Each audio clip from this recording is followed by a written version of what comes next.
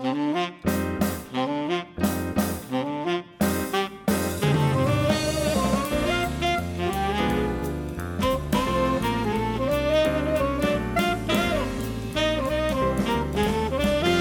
everybody and welcome to episode 473 of Conversation Street. I am your host Michael and she is the other host. What's your name? I've forgotten.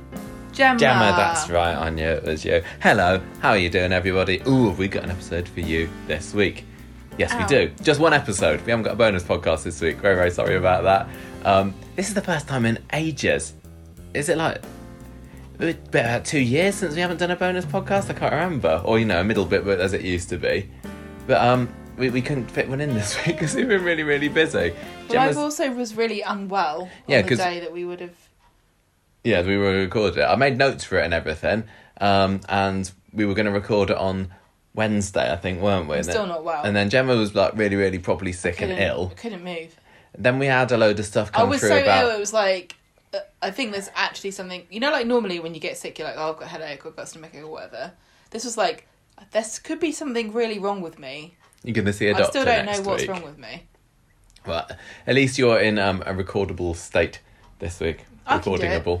But yeah, so we couldn't do that. Then we had a 25 documents set through from our solicitor about the house that we had to read through and sign and everything another day. And then we just kind of ran out of time. So very, very sorry. This is all you're getting this week. But hopefully it's going to be good because we've got the Britain's Got Talent Week / not actually Britain's Got Talent Week episodes to talk about. We got, it's all going down in the news this week. Get ready for that. Yeah, the news is really... There is news. You might just want to skip to that, to be honest. So it's going to be a good one. And we've also been busy this week, even though I've been on half term, so I haven't had to teach any children, but I've been busy planning stuff. Gemma's been busy doing her deadline. I've been on BBC Radio Manchester. Yeah, that's just my radio voice. BBC Radio I don't know why this is Manchester. my radio voice. I should really put on a Manchester voice because they probably didn't understand a word I was saying. No, they understood the sound of a door creaking. Oh God, what day was it? Wednesday? I think maybe. I don't know. I think it was Wednesday. It was Wednesday because I was just in bed. So I got. You were asking me to do all this stuff, and I was like, no, I didn't ask you to be on the radio. No, you asked me to look for a funny quote from the podcast, yes. And I said, I don't think we've ever said anything funny. I got a message on Twitter from a lady at BBC Radio Manchester saying, would you like to come and talk about Jenny and Sharon? And I was like, yes, please. Of course I would. I know about those characters. And then they said, can you provide a clip of the podcast? And it was harder than you might think to be able to isolate a little clip that is either not boring or not completely inappropriate or too negative about Coronation Street as well. But I think we did a good job of finding one. We did send one about murdering people. I can't remember. I sent one about I want to kill Daisy. And then another one that was just saying, isn't Tallyanne Matthews a great actress? And that's the one they picked. Yeah. Surprisingly. So I went on and chatted for about 5 minutes or so about what's going on in Coronation Street this week. It was very, very fun. Although it was annoying. I was at school this week doing planning and whatever. And pretty much undisturbed all week. But then when it was time for my radio interview, because my classroom's in quite an central area, I thought I'm going to find a real hideaway, far away classroom to do this interview in, where surely nobody will disturb me. And the flipping classroom teacher only comes and walks in halfway through the interview while I'm talking about Jenny and Sharon being Rita's foster daughters or something. So then I had to race out the room while still talking about this. Probably the teacher was wondering what on earth I was doing. And then there was a massive creaky door, as you said earlier. But I think I styled it out. So it was okay. So thank you very much, BBC Radio Manchester, for having me. I will gladly come on and chat again. Although you actually caught me on a pretty good week this week because I am not teaching children in class. What else has been going on this week? Oh, T-shirts, Gemma. They're out. They're in the wild. They're in the wash, probably. They're probably in the wash already. Because we haven't got any washing instructions on them because we asked. These are our Patreon T-shirts we're talking about. So we had them made specially by a company, and we had all these extra perks added. We took the labels out and we put them in a plastic bag, and we had a little on the inside of the neck where the where the details or the instructions. We had like a little logo put on there. Yeah, a little Flying Ducks logo. There's no washing instructions. I'm sure you guys know how to wash a t-shirt. It's not difficult. 40 degrees. No. Oh, well, I've washed mine at that.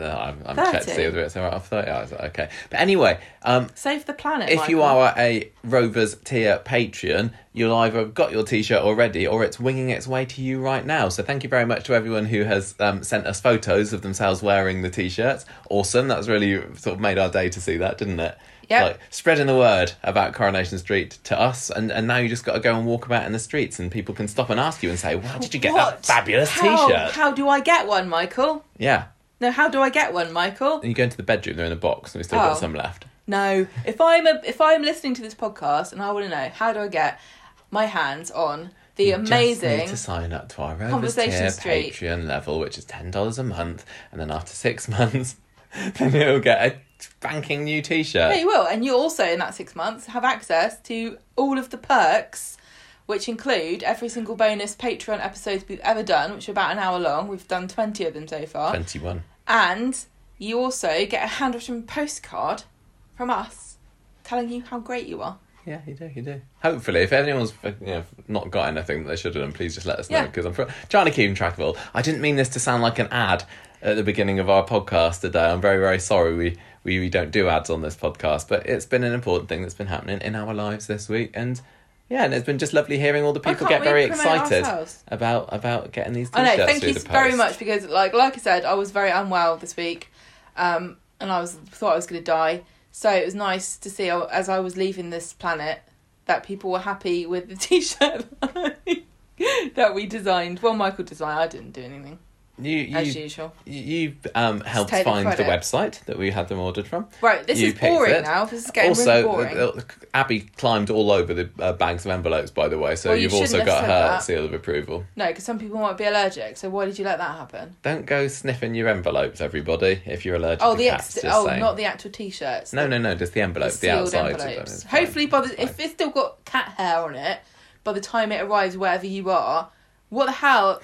I mean, you can't even get a vase to be shipped in a box that says fragile without it breaking. How would they transport cat hair? Exactly. If you are in Canada or America or Germany or Australia, I think they're the only 4 foreign countries that I sent them to. I don't know how long this is going to take. I should have asked. Gemma told me afterwards. Yes, of course you... Look, hopefully it's not going to be too long. I don't want to panic anybody... But once I asked Michael to post a very expensive pair of designer shoes to somebody in Australia, and they were very expensive. The person paid me for them. Because they were really expensive. And Michael no, I had the last of this. Sent them on a boat that took 150 days, and it never arrived, unsurprisingly. And the person moved house before they turned up. So thanks, Michael. Maybe get in touch with us if you have not received your t-shirt by the end of June. I'll send out a better one. But don't pretend just to try and get 2 t-shirts. That'd be naughty. Well, it's not enough for everyone. The sort of thing that Sharon Bentley would do. Can we get on with it? Yes. Bloody hell. Are you done? Yes, there's lots to talk about today. There's only 5 episodes of Corrie. It's fine, we got time. We don't. Go on then. You got a quiz for me for this week. Have you got a bit of paper? I do not have a bit of paper. Well, then you can't do the quiz. I can. There you go, right on the back. Do you remember when we did about a year ago? Shut up. I've got Top Trumps Corrie Villains cards. Right, question number... Right, this is the quiz for the things... Did you say what episode we're talking about? No, we're talking about Coronation Street between the 24th and the 28th of May 2021, and that's episode 10,339 to 10,343. We should scrap this whole intro, because if somebody decided to listen to this because of your lovely appearance on BBC Radio Manchester on Wednesday, they were like, oh, I wonder what they say about... They sound really good. I wonder what they're going to say about this week. And then they listen to this and it's 9 minutes of waffling. They can see the time about stamps. T-shirts, cat hair and shipping shoes to Australia. They'll see that we're jovial and we've got a good little bit of banter and repartee going on between us. Well, can you do a quiz? Yes. 31st of May to the 4th of June, years ending in 1 and a 6. Why the 31st of May to the... Oh, yeah, it is, isn't it? Oh, I got the dates wrong and everything. I said 24th of May to the 28th of May. That was last week. Michael, we should scrap this. This is amateur. We should probably do this again. Right, go on. 31st of May. We're not going to do this again. We're not going to do it again. It was fine. Oh, God. Go on. 31st of May, 2006. Which hapless taxi driver runs a man over in the streetcar's taxi and flees the scene. Ooh. A hapless taxi driver runs somebody over. Yeah. John Stape? No.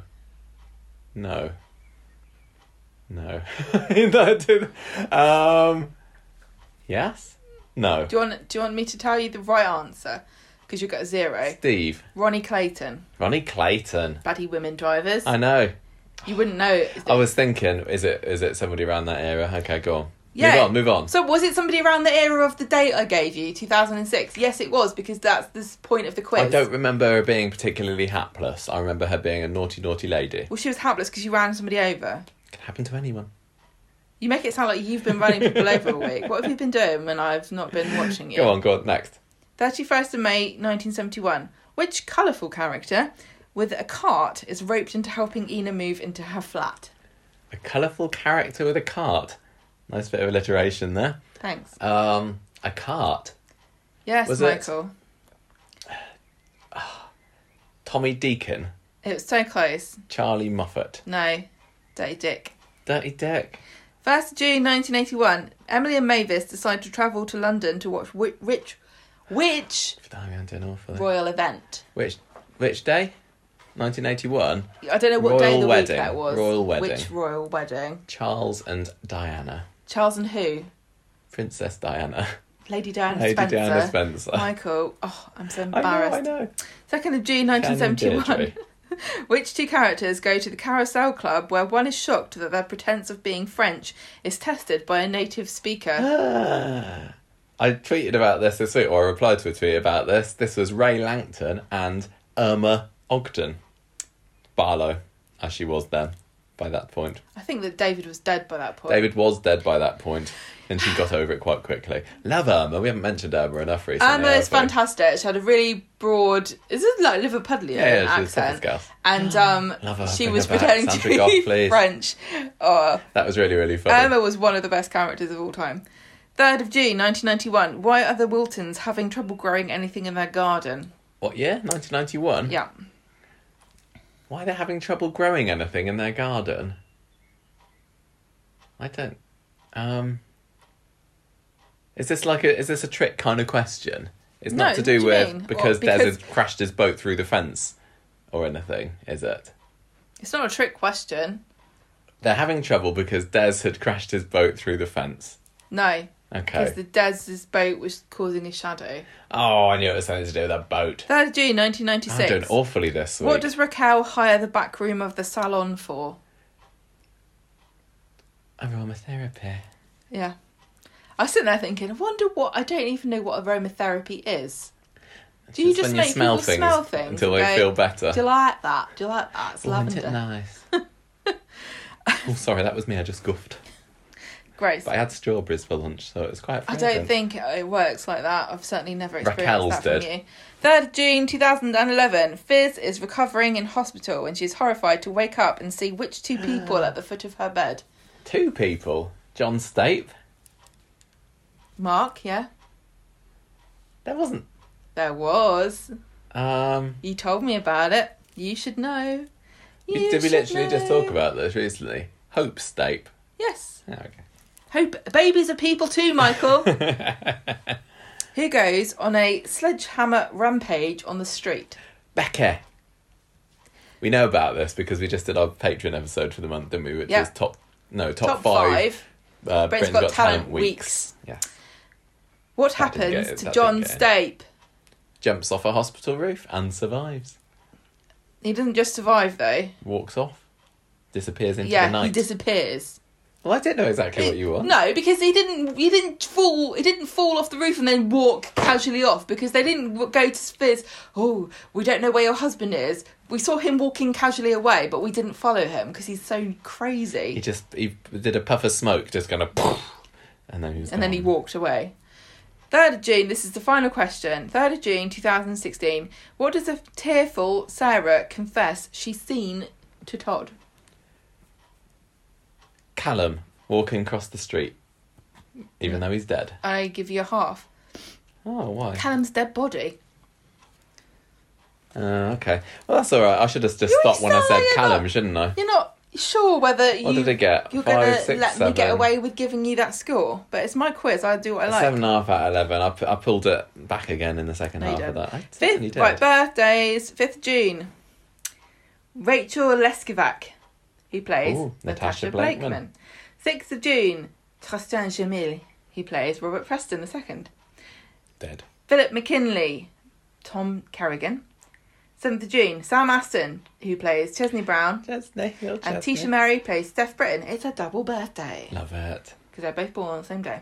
8th of June, Richard Fleischman, who played Craig Harris, and Kazim Akhtar played Zidane Nazir. 9th of June, Tanisha Gorey played Asha Allahan. Oh, good. Plays. Friend of the podcast. Happy birthday coming up to you. 10th of June, Bill Wallington, Percy Sugden, and Ryan Thomas, who played Jason Grimshaw. Oh, there's lots of characters actors who played characters that I like this week. Two ex-Coronation Street podcast guests, Tanisha and Ryan. 11th of June, Jackson and Maxon.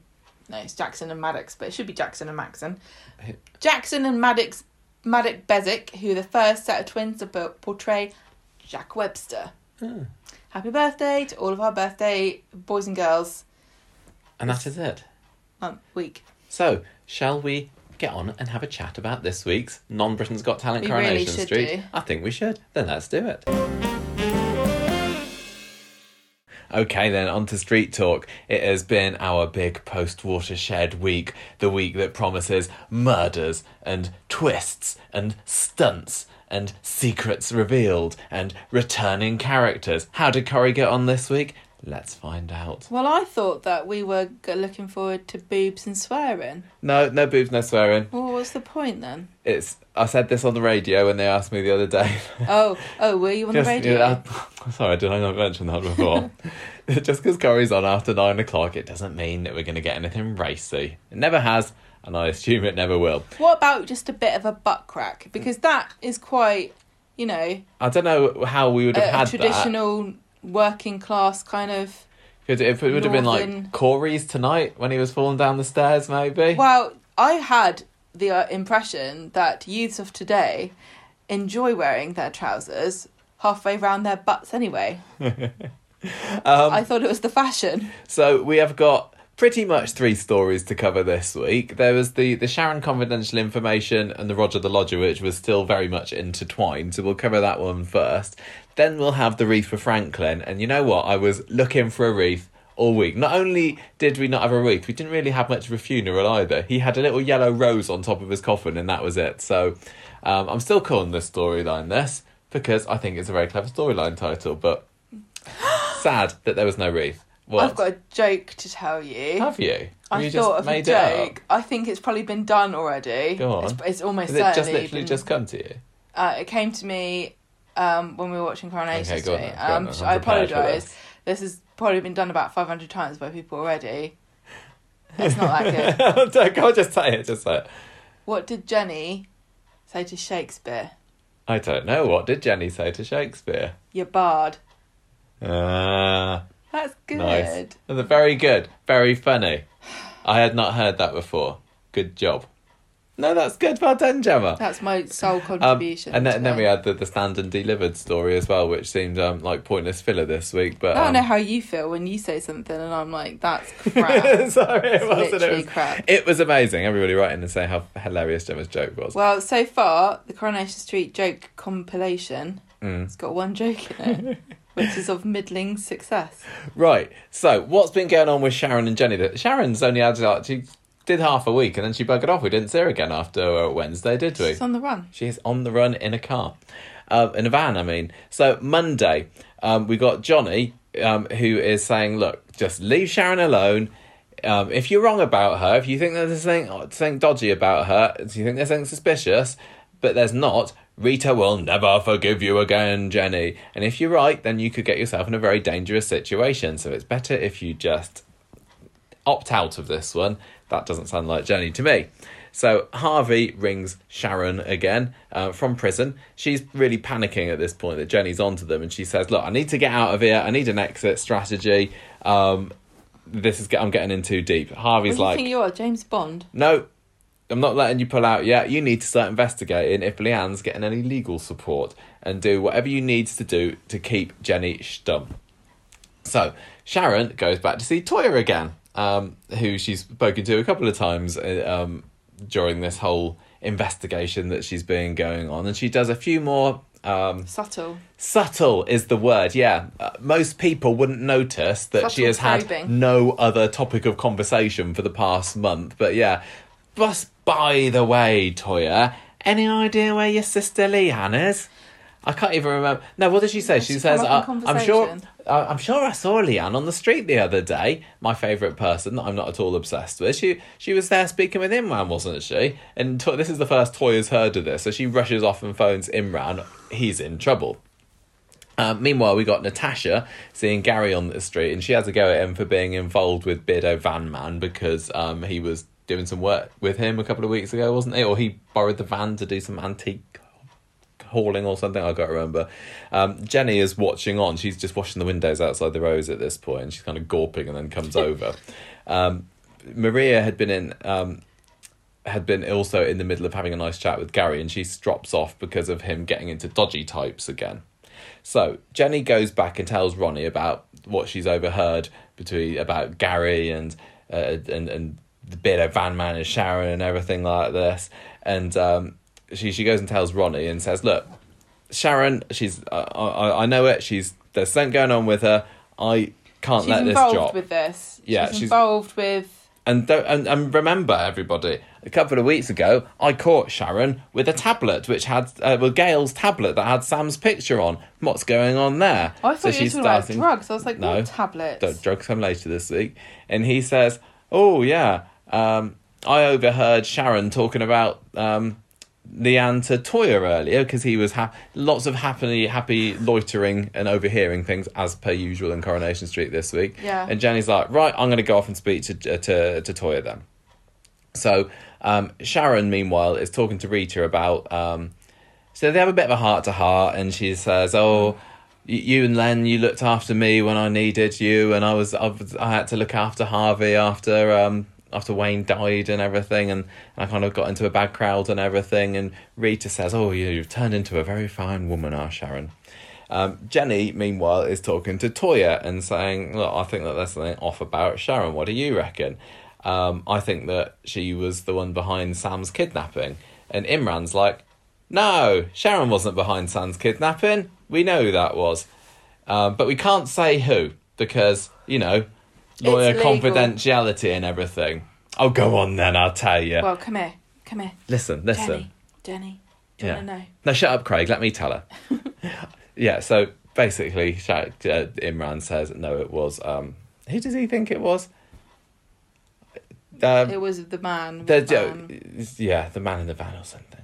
Anyway. Well, he says it's Harvey, doesn't he? Oh, yeah, that's right. Yeah, that's right. They know it's Harvey. Because he doesn't. That's right. I kind of forgotten where we were at the beginning of the week. But at this point, they still don't know about Harvey's link to Sharon, do they? I don't think. I can't remember. It feels like it was so long ago this happened. I'm kind of piecing it together. It gets pieced together over the course of this episode. Right. So Sharon catches Jenny later on trying to warn Rita off of her, and Jenny's like, "Rita, if you are with Sharon, you need to get the hell away from her. She's dangerous. You need to. She was involved in the kidnapping. You need to get away from her. I need to go and tell the police." Yeah, she's on the phone saying this. Yeah, and then Sharon kind of catches. Sharon has caught her up with doing this, and she's going to go and tell the police, and then she zaps her with a taser. That was quite exciting. Well, yeah, Jenny turns to walk away towards the camera. Yeah, and then we kind of see her freeze. Yeah. Looking like a poker's gone off her bum. Which was the direction that Sally Ann Matthews was given, yeah.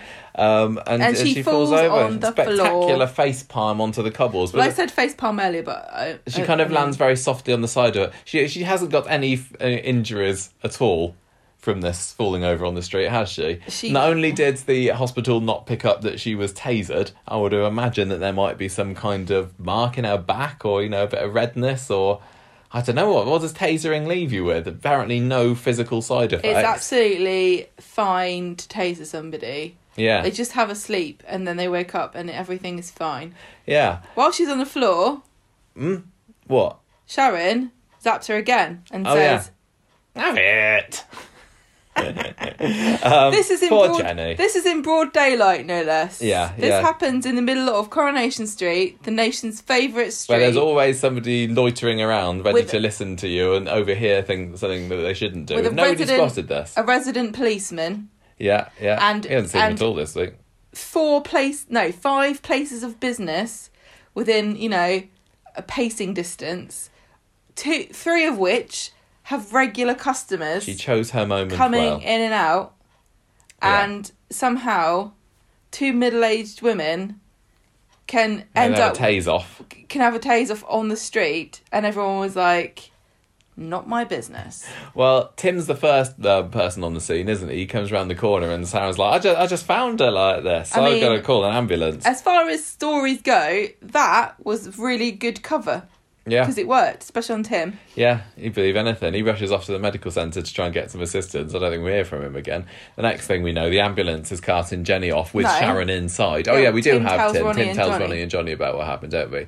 And Johnny is like, what, she's with Sharon, her mortal enemy? So he goes to rush off to the hospital himself, where Jenny, we see, waking up. Sharon's there next to her. She's looking like proper evil with her mask pulled up to her eyes, and she's got this evil glint in her eye. Doesn't she have her phone or something? She's taunting her. She's taunting her. She says, look. Don't tell anyone. Yeah. She says, I'm going to tell Johnny everything I know about your affair, your dirty affair with Ronnie, if you blab about what a naughty piece of work I am. Also, by the way, I've been on your phone and I've copied all the sexy messages from Ronnie. Or maybe it's just regretful messages. I don't know. But I have got hard evidence that you and Ronnie have been at it, so you don't want to cross me. Jenny plays along with Sharon's story when Johnny comes along. So Sharon leaves. Yes, of course, there is a regretful look on her face as she leaves the hospital, as per usual. And then Johnny says, right, I'm going to be a better husband from this point on, Jenny. I've not been very good. I've been in prison. I've been neglectful to you, but this is going to be the turning point. This marriage is as solid as a rock. Will be the best one of the street. Yeah. With no more secrets or lies. Yeah. We have Rita getting Jenny's message later. She's a little bit confused about this. She looks at her phone like she's never received a voicemail before, has she? She's like, what? What's that phone? What are you trying to tell me? Jenny, how can you be speaking to me through this? Jenny's gone tiny. She's inside this box. Ronnie sees Imran later and asks him about this Toya thing earlier. Did Jenny ever catch up with her? And because he wants to know what she said. And he says, look, that's old news. Jenny's been zapped with a taser going around here. Gary is also very handily there at this point, and he joins in with the conversation. Nobody knows she's been zapped, though. Yeah? They know that she's been zapped at this point. How do they know that? Oh, no, they didn't. Oh, sorry, no, they didn't. Does anybody actually find out that Jenny got zapped? No, I don't think so. I'm really confused. I'm doing an awful job at describing this. If I was Jenny, I'd keep that to myself. She does. Yeah. It's embarrassing, isn't it? Imran says, look, the police are going to arrest Sharon. We've done a lot of joining the dots, so she better look over her shoulder because they're onto her. In case anybody listening from outside the UK wondered, no. What? They're not legal. We'll talk about that later.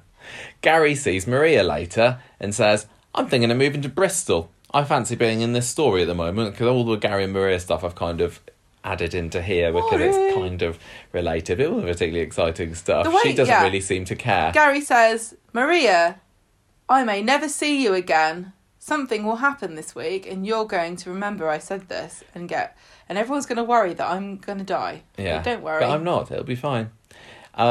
Rita catches Sharon doing a bunk later. She's got her suitcases and everything. Rita's like, I want to talk to you about this or I'm going to call the police. So Sharon kind of reluctantly wheels her case inside the cabin. I love the power that Rita wields over Sharon, this woman who's been running amok, kidnapping small children, tasering other people, dealing with drug lords and ordering minions about. And Rita just has to go, get in the cabin and get inside there, lady. Sharon's suddenly a little girl being told off by her foster mum. Rita does call her lady at one point, doesn't she? And Sharon's like, I used to know that when you meant business when you used to call me that when I was little. Move. At the end of the episode, Johnny comes in and finds Jenny trying to discharge herself, she says, I need to go and speak to Rita. She's terrified about what's going on with Sharon and Rita at this point. And then... This is when she says, I didn't trip on a curb, I was actually tasered. Because it took a very long time, I remember, on Monday's episode for us to ascertain why the doctors thought that Jenny had been brought into prison, what had happened to her. Hospital. Not prison, hospital, sorry. Same thing. Hospital is but prison for she said people. that she fell over on a cobble. I mean... It's happened before. I'm sure there was plenty... It'll happen again.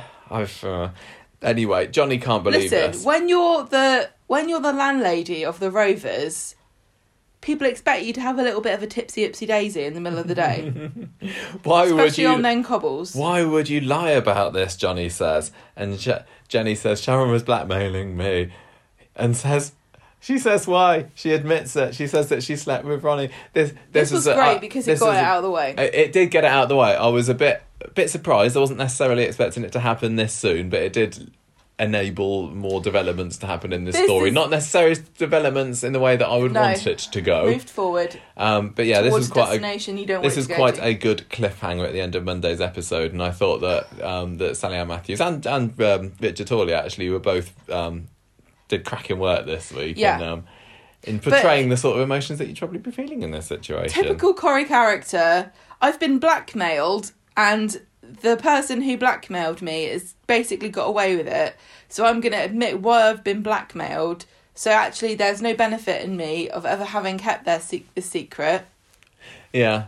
But for the plot purposes, I'll tell you, I got tasered in the bum. Exactly.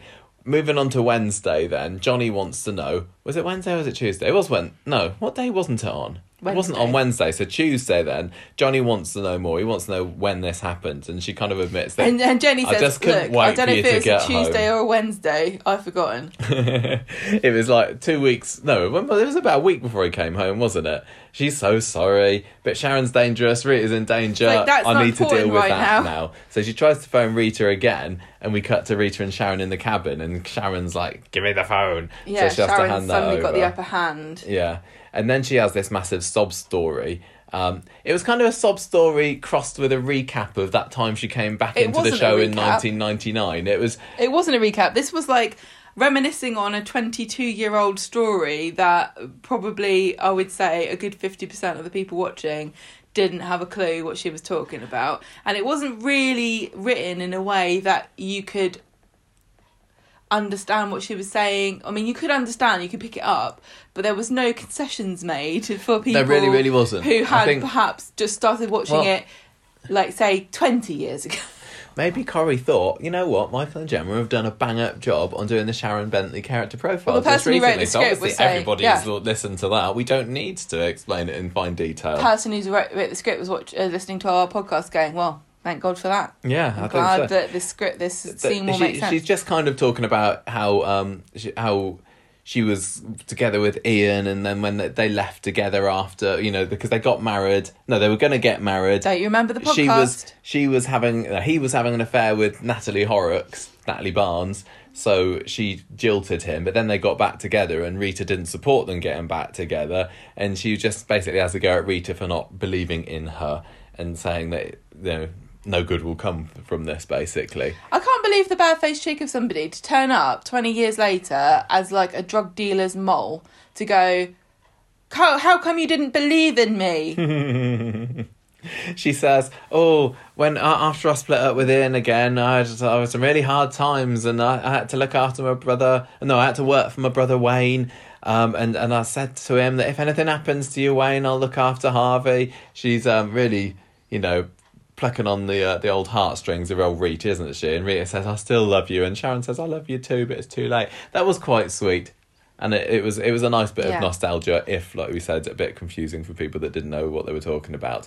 Meanwhile, Maria's with Imran, wanting to know about divorces, because she's decided enough's enough with Gary. He's moving off to Bristol. Suddenly gets worried, and he's like, hang on a minute, I know Corrie's not good with couples. Are we married? Are you asking me to divorce you? No, she would like legal advice. Oh, that's okay. She says, look, I reckon... Because I know all about every single type of law. I reckon that Gary kidnapped Sam, says Maria, And Habib says, a loose-lipped Habib, I've written in my notes, says, no, it wasn't Gary, it was Sharon. Oh, maybe I shouldn't have told you that. So Imran, that's twice in 1 week, is telling people things that they shouldn't have been told. Also love the fact that Maria's like not even beating around the bush here or saying things like, I want to divorce Gary because we literally haven't lived together and he was in prison, or he buys bread the same day it goes off. She's like, he kidnapped a child. Everybody forgets that we're even married. I forgot we were married, so I would rather not be. Gary realises you don't get at this tax point breaks or money off things. Gary's the hero. You should get like 10% off Starbucks. Gary is the hero again this week. Hooray! 2 years, literally 2 years since we've discovered that he was the one that dropped the roof on Rana. He's the hero again. He also murdered a man. And murdering Rick, yeah. He says, Sharon must be in the shop because the van that she was using the other week is parked outside. And he calls through the letterbox like Derek Wilton proposing to Mavis. Is anybody in there who's kidnapped a child? Kicks the door down. Sharon scurries out the back, gets into the van, but Gary leaps in, steals the keys so she can't drive off. Then they have a chase sequence down. It's like around the back of the houses. They're like little alleyways that they never used before, and I kind of want to go and explore on the set again now to find out exactly where they are. But then Beardo Van Man's there as well, and he pulls a gun on Gary. This is Britain's Got Talent Week, everybody. There's all sorts. There's guns, there's tasers, there's flights of stairs, everything. Yeah. There's people tripping all over the place. Yeah. Downstairs, off cobbles. Gary realises that the gig's up. He chucks the keys over. Should have chucked the keys in the garden. Meanwhile, Sam is in the Platt's garden with his telescope, hopefully avoiding the sinkhole. We didn't see the sinkhole, did we? No, it's almost like it's not there anymore. Angle. Or maybe Natasha's filled it in now. Rita in the cabin hears a bang. Oh no. A gun bang. Oh. He's fired the gun. We kind of see Gary slumping to the floor. It's a bit of smoke coming out of, or whatever it is, coming out of the gun. But then Beardo Van Man falls face first on his floor as well. Person. And Sam is there with his telescope. Well, it's a case for a telescope, wasn't it? Hard on the outside, cushioned on the inside or something. And then, so we kind of... What's happened, basically, is Gary dead? I hope Gary's dead, we say. No, he's fine. He just kind of springs to life. Gary says, didn't even graze me. Didn't even hit me. Nowhere, wasn't close at all. I'm interested to know like where that bullet ended up. We've got another Robert Preston situation here where somebody's lying dead on the other side of a fence. Maudsley. I hope it's not Dirk. Yeah, Dirk could be dead. Yeah. I mean, there's quite a few heard people from him at all this week, but no change there. Could have been shot and we wouldn't know for a long time. Like could be Gail. James. Yeah. Football. Anyway, Gary's fine, everybody. Sharon... so perhaps it wasn't clear. Sam hit Beardo Van Man on the head at the exact same time he was shooting Gary, and he just shot randomly and fell on the ground and completely spark out. I don't really know why Gary slumped down to the floor. Was it just for dramatic effect? It doesn't make sense if he wasn't hit with a gun. I suppose... What a drama queen he is. I suppose if you think you're going to die and you're looking down the barrel of a gun, I know what happened. I know exactly what happened. What? Gun went off, Gary wet himself, realised he hadn't been shot, saw there's a puddle on the floor, thought, take advantage of that, sit in the puddle. Oh no, I've sat in a puddle, that's why I've got wet trousers. That's it, that's what happened. Well done. Mystery solved. Yeah. Sharon jumps into the van, drives off. Never to be seen Jenny's again. outside the Rose at this point and sees... Oh no, or she's somewhere in the street, I don't know. Well, she bangs on Rita's door to find out what's happened to her. This is the last time we see Sharon this week, isn't it? Yeah, that is. Sharon drives off and there are lots and lots of scenes of her looking determined and manoeuvring the car and backing it up. The van. And driving it around and looking at people. And then you see cuts to people walking along as though she's going to run somebody over or do something. It was very much filmed in the way that they would before somebody gets hit by a van. But instead it was just filmed like a really dramatic like driving test where you see all the manoeuvres like mirror, signal, manoeuvre.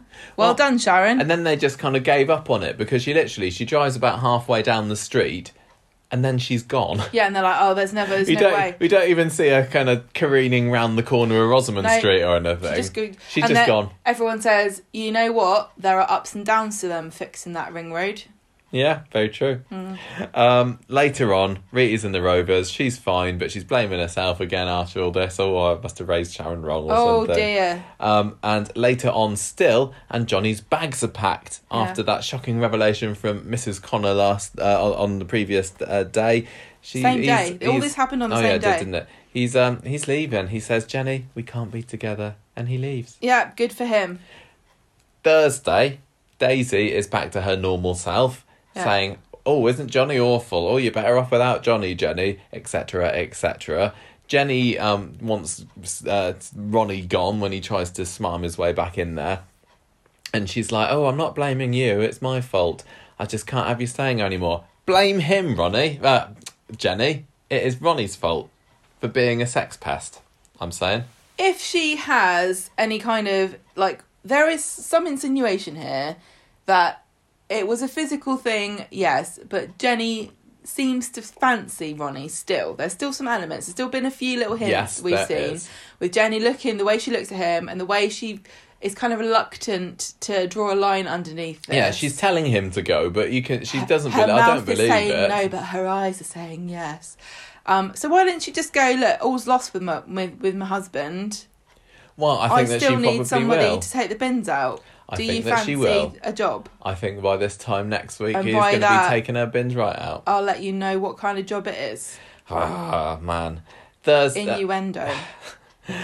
Maria is apologising on Thursday to Gary, saying, oh, sorry, I suspected you of kidnapping Sam. So do you want to go to the bistro tonight? Maybe we can be friends again. Weird chat-up line. Why?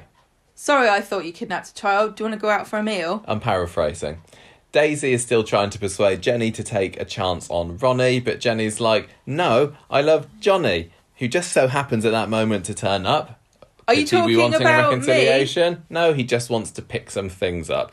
They end up just arguing because he wants to know whether everyone in the Rovers knew about it and whether there was a sweep about how long it would take for Jenny to drop her drawers. And then this is the moment that she brings up his little indiscretion with Liz a few years ago, and he bogs right off. He doesn't like that. He doesn't like that. Oh, he doesn't like that. Also, Daisy said, I had 2 weeks. Oh, yeah, she did, didn't she? What a cow. Maria's still schmoozing with Gary, saying, oh, I kind of want you to stay in Weatherfield, don't go to Bristol. And then we end the episode with a bit of a, well, not really a cliffhanger at all, was it? It's just Ron. Oh, excuse me for that little bit. Ronnie, I can't even say his name without doing a bit of sick. Ronnie turns up at the builder's yard later. No, Ronnie is at the builder's yard later, and Johnny comes striding up to him for surely some kind of punch-up or confrontation or something. See, I heard people complain and say they thought this was cheesy and silly, but I thought it was kind of funny because Ronnie's expression was like, yep, I kind of expected this, let's have a fight. Well, Johnny says, look, I haven't got the energy for the fight on Friday. Jenny is not happy by the thank you for asking, but no, it's not your place to say. Don't talk about Jenny. To be honest, though, just get out of our lives. If obviously, Johnny's had a past of being a bit of a crim, and he's been physical with people, and he's been a bit of a roughy tufty in his time, right? If he can't even muster the energy to give someone a gentlemanly slap across the chops for sleeping with his wife, it kind of feels like then the marriage is over. He just seems to have lost all. He can't be bothered.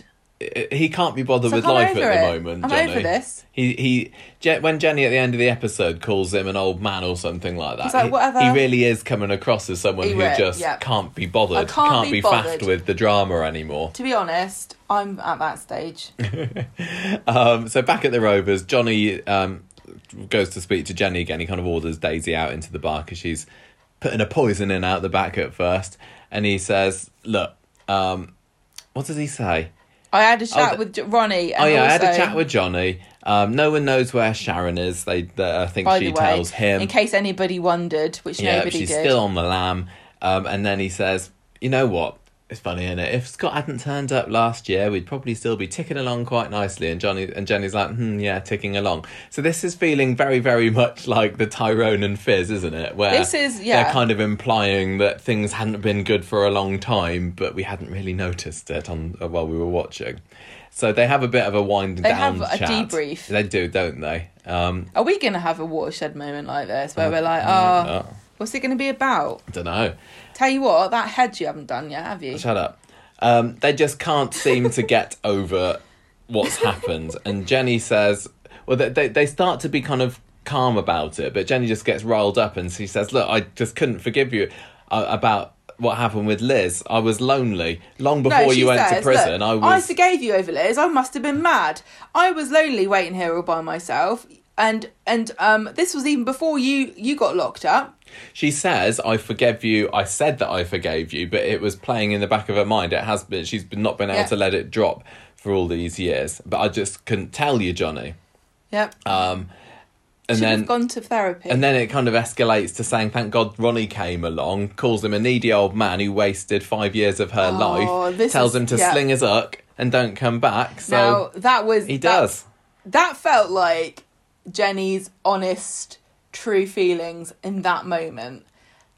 But I don't think that's what she really thinks. In that moment, I think it was. I don't think that tomorrow she's going to be feeling the same way, but I don't know how you can walk that back.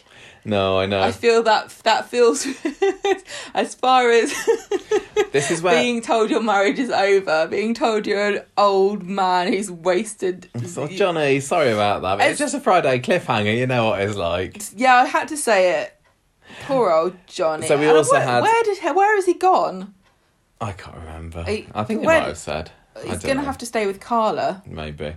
Meanwhile, also in this episode, I kind of shunted this along to the end because it's not really anything to do with the story at all. But we just have more scenes of Maria and Gary getting back together, basically, don't they? And Gary's drinking from the weirdest glass I've ever seen in my life. He's got a very oddly shaped glass. He's telling her how awesome Bristol is, but she doesn't want him to go. I went there once. I had the first time in my life I ever had bread with balsamic vinegar and olive oil, and you dipped it in. That was where I learned. Remember, I came back because that was the first year at university. I came back and I said, housemates, I'm going to blow your mind with this combination of food. And you guys were like, amazing. Who would have thought balsamic vinegar and olive oil with a bit of sea salt and dunk your bread in it? I don't think it was invented in Bristol. I'm going to go out on a limb here and say it was probably somewhere else before that. Probably the Italians but or something. What a groundbreaking city of innovation and cuisine Bristol Well, despite all this, Maria's still able to persuade Gary not to take a trip down south, and she says, well, you can come back home then if you like, sleep on the sofa, unless you really want to come into the bedroom, then you can. So hooray for them, they're back together. This isn't how I wanted things to go at all in this week with this story. Everything went a bit wrong this week with almost every storyline. Everything kind of just went a bit off the rails, but in like a really kind of low stakes sort of, can't you just put the brakes on and stop doing that kind of way. Also, Maria's like, oh, why do you want to go to Bristol for? And Gary's like, well, the mother of my child and my baby live there. And she's like, nah, wow, you got babies here. Whatever. She did say she was at one point... You've got babies at home, Gary. Why do you have to go to Bristol? She did say at one point that she was worried about him getting back together with Nicola again as well. She kind of thought it was a matter of, just a matter of time before... I mean, obviously, Nicola's just there in Bristol going, oh, God, the dating scene in Bristol is rubbish. Every time I see somebody, all they talk about is balsamic vinegar. I'm so over Maria and Gary. I mean, there was nothing Maria really to... Maria and Gary and Sarah and Adam. Sarah are the dullest pairing, and they got married at a very similar time to one another. We spent a lot of last year of the podcast just intermittently forgetting that they were actually married, didn't we? The pair of them, and it seemed to be just put together for plot purposes. And now, but then when they split up, because both have split up since. Yeah, both. And now they're back together again. It's great. I really can't bring myself to give two hoots about this. Don't care whatsoever. Don't even know. I mean, go to Bristol, Gary. Take Maria with you. Where do Sarah and Adam live? They live in Red Bank apartments at the moment. They don't have a set. No. They don't have a set. No. At least Maria and Gary got a set. Yeah. This is like my borderline, like absolute bottom of the line. For me to take you seriously as a couple on Coronation Street, you have to have your own set. Otherwise, I am Brian not and Kathy. interested. Not interested. You're not a real couple. See, Gary this week... It's like, you know, when you get married and you're like, oh, who should we invite? Who can we get rid of so we can save some money? And people go, oh, don't invite them as a couple because they're only going out with each other. Only invite the marrieds. If I was doing my Coronation Street wedding, I'd be like, only if you've got your own set. So... Gary, I think some people thought that this week could be the end of Gary or the unveiling of Gary or something exciting happening with Gary. No. There wasn't. He just almost got shot. Just this week, a revelation of some kind where something happens or someone dies would have been good. It felt like the whole week just felt like nothing happened, but lots of things did, but in the most boring way possible. There were lots of cliffhangers where it's like, oh, what's going to happen next? That could be exciting. And then it wasn't. The highlight of the week was Jenny Connor planting her face in the cobbles while being electrocuted by Sharon shouting Avit. Honestly, that's a pretty good... Any normal week, that'd be a pretty good highlight. In like a really important week where they're putting Coronation Street on at 9:00, you know...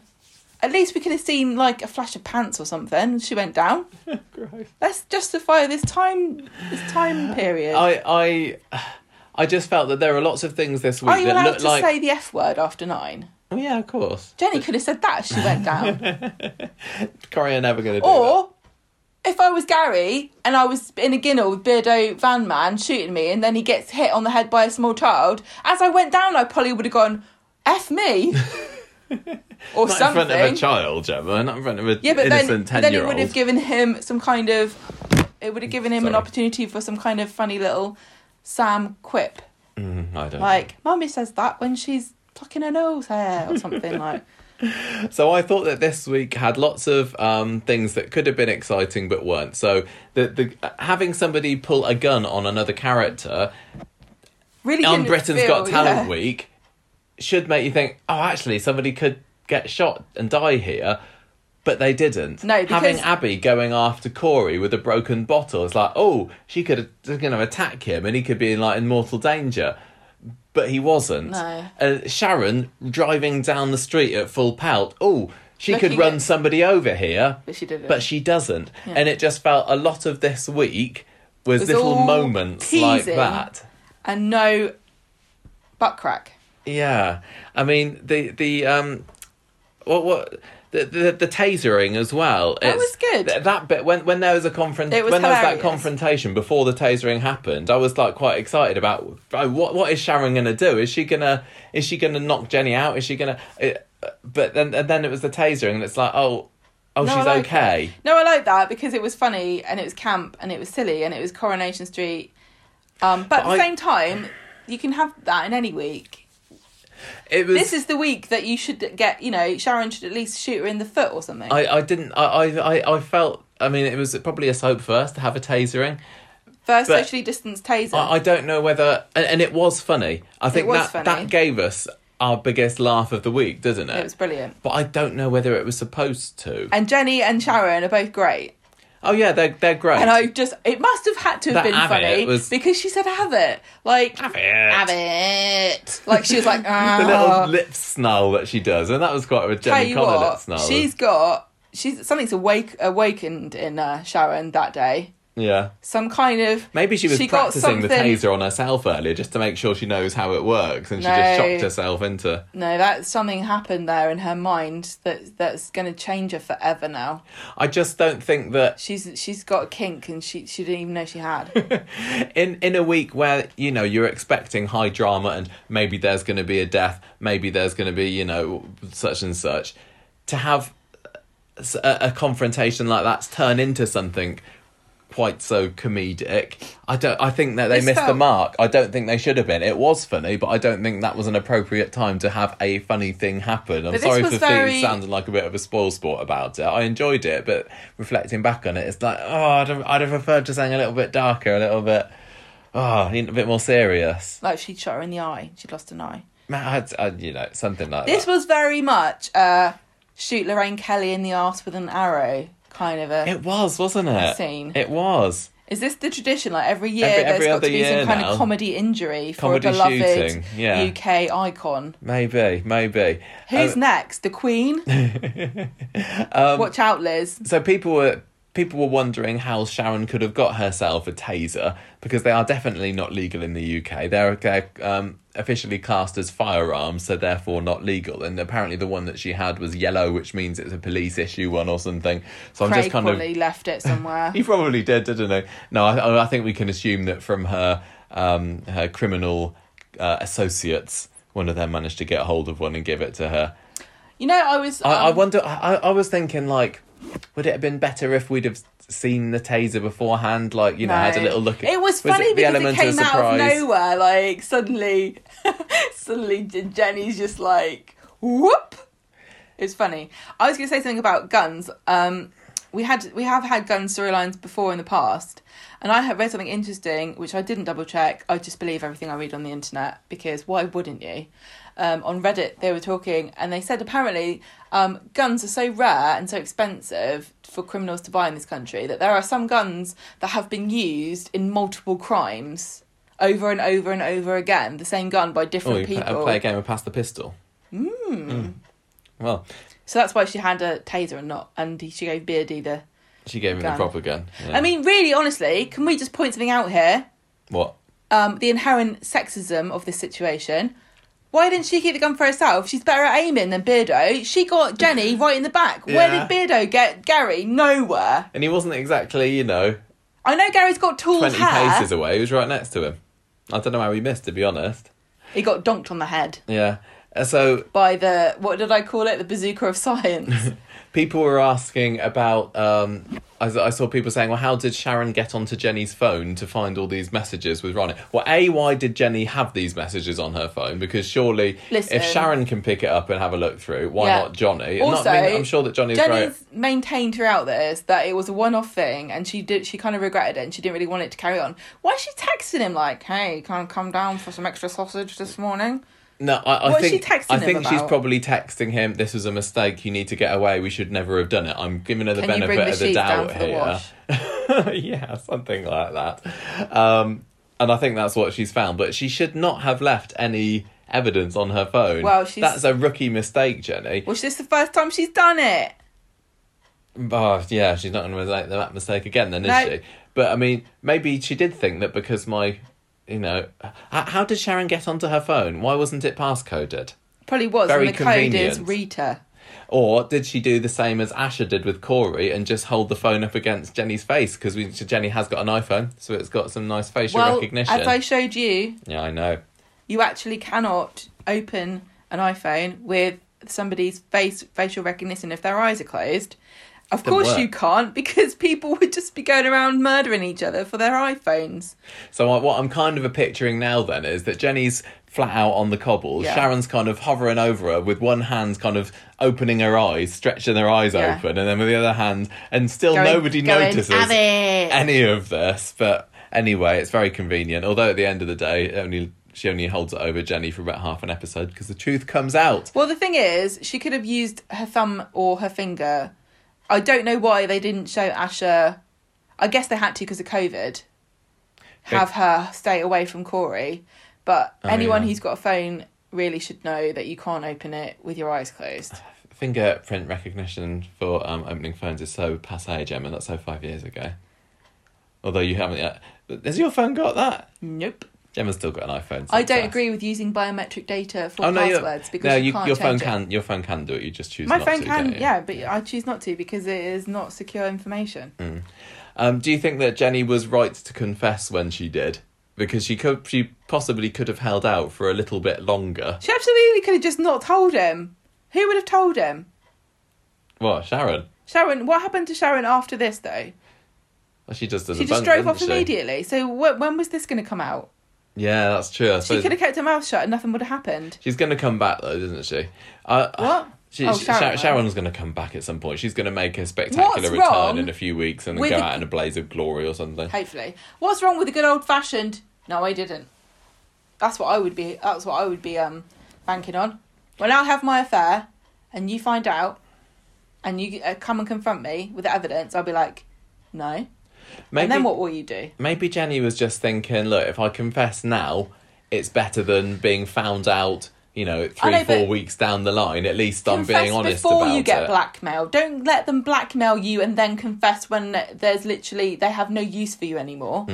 Jenny, god damn it. You're amateur.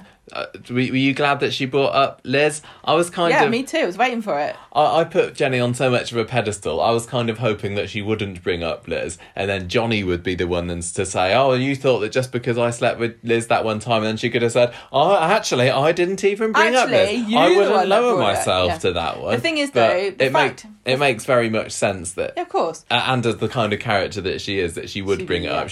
I think she probably was biting her tongue for a little bit, but yeah, she wears her heart on her sleeve. The fact that she brought it up and still bothers her is the show justifying splitting these two up, isn't it? By saying she can't get over it, he knows he would never get over it, they might as well just break up. Has there been much that we could say is evidence that Jenny has, harboured these resentments over the past 3-4 years? But it would be in the back of your mind, though. I think it would be. Some people maybe not, but personally for myself, I would never be able to stop thinking about it. I'm just gutted. I don't think it's fair to expect somebody to forget it. No, I'm just sad that... It's the end. Jenny and Johnny are over, Michael. Get with the programme. I can't get over this, but it really feels like there isn't any coming back for it. But I think that those home truths she was telling Johnny at the end of today's episode probably were, like you said, they were what she was feeling at the time. But she just wanted to say something to hurt him. I don't think she doesn't honestly believe that he's a doddery old man. I'm sure she hasn't been thinking that he's an old duffer that she's wasted her life on. But she was just telling him to hurt him today. I think that she's probably going to wake up on Monday's episode and regret some of the things that she said. But, of course, that's what I said already. But the thing is about it is they Ronnie's gave up. Going to come along, isn't they? They both gave up so quickly. It feels like, well, if you're going to be like that about it, you probably should split up with each other. That was a shame that we didn't see them fighting for each other. So fast from like, oh, you cheated on me. Well, that's it then. There's no discussion. We're not going to talk about it. We'll have a fight and then I'll leave. They almost, they had a little mini 30-second discussion about it before it just really devolved into mudslinging again. Of all the couples that are on the street, you would expect them to have had the most mature reaction because they're both old enough and enough wise life experience, and they're not as. I mean, they're both a bit. I mean, Jenny's quite fiery, but she also has an emotional maturity. And she's got a passion for Johnny, or she did before this. You would really have thought that if any couple were going to properly fight for each other, it would be Jenny and Johnny. And the only other couple I can think of who would probably have like let's sit down, here's the listening stick, here's the talking stick, you must swap and only talk and listen when you have it, that would be Tor and Imran. Yeah, I reckon. No, I just think... I think maybe as well she could feel guilty about what she did with Ronnie and thinks that she doesn't deserve Johnny. Yeah, possibly. Like she wants to be punished. An element of that with it, but I think she's gone too far. Well, they're over. They're over. Were you kind of whose side were you on? Do you think were you saying you tell him Johnny gave up way too quick?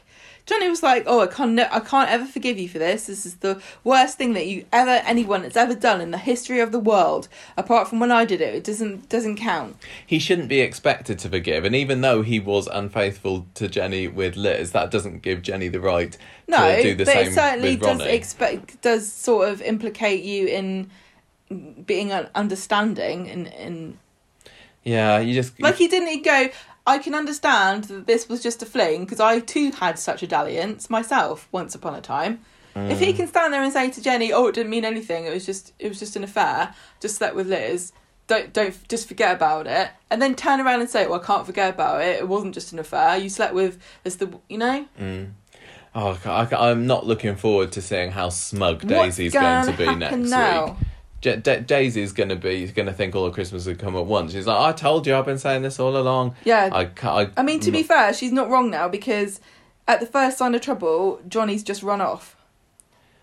Yeah. If I was Jenny, I'd be like more upset about the fact that he just gave up without even He didn't even slap Ronnie around. This is like... He could have at least taken his hat and stamped on it. That's what I would have done. I think it just feels like this year, for 2021, Ian McLeod has been like, let's split up all the couples that Michael really wants to stay together. Yeah, let's listen to Conversations. Fizz and Tyrone was bad enough, because I love Fizz and Tyrone, and look what they're doing now at Hammer and Tongs, trying to fight for the girls, fight for the house, and it doesn't look like they haven't started fighting over the house yet. No, but it's just a matter of time, and the girls. It's just a matter of time. Really, really gutted about that, because I love them as a couple. We got Jenny and Johnny. We almost had it with Ed and Aggie, who actually, I mean, I'm not as invested, obviously, in those two as I am with the other couples, but I think that they've got a pretty solid relationship, the Baileys, and that almost came to an end this year. And think about Sarah, so sad. And Adam. Oh my heart. Yeah, and then on Gary and Maria. And then the couples that I don't care about, who have split up, are just kind of drifting back together each other. We got Sarah and Adam are back together. We got Maria and Gary are back together. I don't care about them. I want these long-term couples that I've had many years to get invested over or get invested in. And I'm just really, really, really. In the wrong stocks. I'm really, really gutted. Should have bought GameStop. I think the pessimist in me is saying, this is definitely it for Johnny and Jenny, but I am so willing, and I don't know whether I should be. Like, out loud I'm saying they're definitely over, but there's a little voice in the back of my head that says, oh yeah, but they might get back together, mightn't they? They're just doing this for the drama. And then when that doesn't happen, I'll just be even more gutted. I can't see either of them having a long-term relationship with anyone else, but I was always a Jenny and Johnny skeptic, wasn't I? I always said, I'm not really sure. I'd rather, actually, it seems to me as though Johnny and Liz are better suited. Yeah. So, but have I got where I wanted? You did at the beginning, but they grew to be a really lovely cut. They always felt pretty solid to me. I know this past year or more, it's really felt like. Well, Johnny's hardly been here, has he? He was in France. In prison in France. We've not seen him for the last 12 months. So they haven't really done enough in the recent times to go look at this couple. But they don't do that with any couple. So it's almost always down to the viewers to make up this whirlwind romance and aren't these perfect for each other. Do your fanfics. Yeah, exactly. And the other couple that they split up after people saying, look how lovely they are, was Seb and Nina. Look, he stomped to death. How'd you like that? Oh God. You like couples, do you? You like people being happy and in love, do you? Well, look at this. Look at Seb. He's being kicked to death. There's just been so many iconic Coronation Street pairings, couples over the years, and it just seems at the moment Corrie's doing its absolute best to say, nah, we don't need Corrie's them. Like, what? Married couple, double acts, there's an award for that. That's a cliche. We don't want that. We want people breaking up with each other. We want marriages that last literally 5 minutes. And I can just see Jenny and Ronnie magnetising back together again, and me shaking my head and crying. Jenny Jenny and Ronnie. Johnny and Ronnie. It's gonna make you cry. If they get together, which they so will, I can just see it happening, and it's one of these things that I'm getting mad about before it happens, but it just seems horribly inevitable. She's got some nice rum on that She is shelf. not suited for him. Oh, really? Oh, he's so cheesy. He's so suave. And she was saying, he's young and exciting and everything, but I don't like them as a match together at all. There was that bit this week where he called her sexy Miss Marple, wasn't there? And she was like, I was like, Jenny, no. Well, to be fair, you try calling me a sexy Miss Marple and see what happens. I would love it. That's like a really high compliment. Women love true crime. They love being called sexy. Sexy Miss Marple. I mean, I'm sure you can buy those costumes. Anyway, what does this mean for the future of the Rovers? What does this mean for Daisy? What does this mean for Johnny even?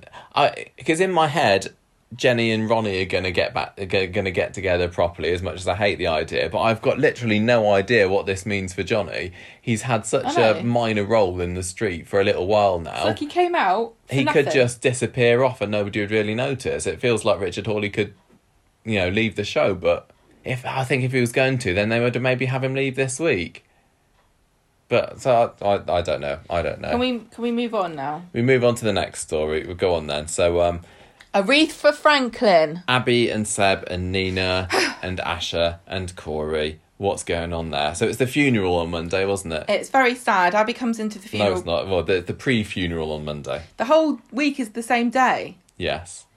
So maybe is this why last week on Friday's episode Elaine said it was Wednesday, and we're to believe that all of this week was actually last Friday, and now it's going to be Monday again, but actually this past Monday when it's next Monday. Coronation Street is going to be permanently a week behind everybody. Set your clocks. Right, go on. Sorry. Abi goes to the funeral parlour and she's there with the coffin with Seb in it, and she caresses it and cries. We get a couple of scenes. It's very touching. We had a couple of scenes this week where she's just kind of sitting there crying and saying, "Oh, you're a great son" and stuff. Great performance. But Maria finds Gary moping in Victoria Gardens. I thought that was mopping for a minute. No, moping. He blames himself for Seb's death because he's the one that brought Kelly to Weatherfield. He didn't really explain to Maria that he also killed her dad, which is probably more to the point of why he feels guilty. And she's like, whatever. I don't know why this bit's really in it, but then they develop the relationship as the day goes on. Corey's dressed up for the funeral, much to everybody's shock. Nina sees him with Asha and she cannot believe they're together again. And Asha's secret plan is to get Corey to admit what he's done. But she can't blow her cover, so she has to pretend to Nina that she and Corey are back together again. And she believes Corey when he says he didn't do anything. So obviously Nina's a bit knocked. Abi has brought Seb some of his stuff. She says he wants to... She didn't know if he wants to take it with him, which is so sad. Very, very Egyptian of you. I know, yeah. She's brought in some photos, a Glasto t-shirt, and the next book in that fantasy series you're mad about. So I don't know whether she's managed to get an advanced copy of The Winds of Winter here. Could be, if she got connections. She chats to him about how she regrets all the drug taking and that she can hardly remember his childhood. And there's a really good line here where she says, I took drugs to blot out an unhappy childhood, but I ended up blotting out yours. Oh. That was really poignant. That was.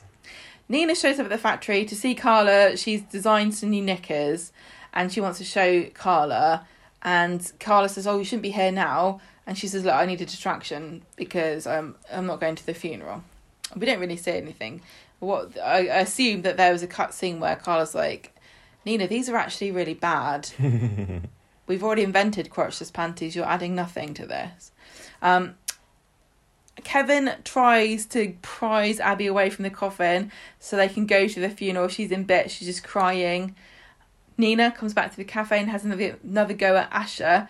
And she finds out that Asha's got the bag of dresses and she's fuming. And she says, never talk to me again. I don't want anything to do with you. I'm not coming to the funeral. Leave me alone.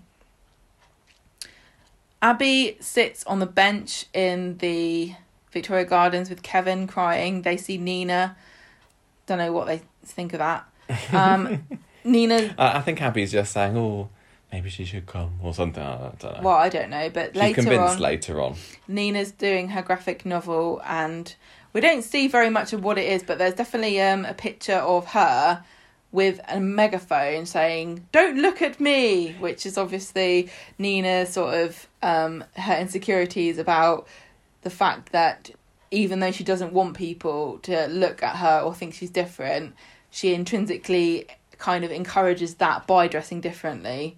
Yeah, without her consent. It's not really her fault, but at the same time, she's obviously struggling with this idea that she does invite, inadvertently, comment because she stands out. But, as she said before, that's who she is, not what she dresses like. I think I saw on Instagram some more close-ups of the designs, and a lot of it just seemed to be very closely mirroring what happened with the people following after her.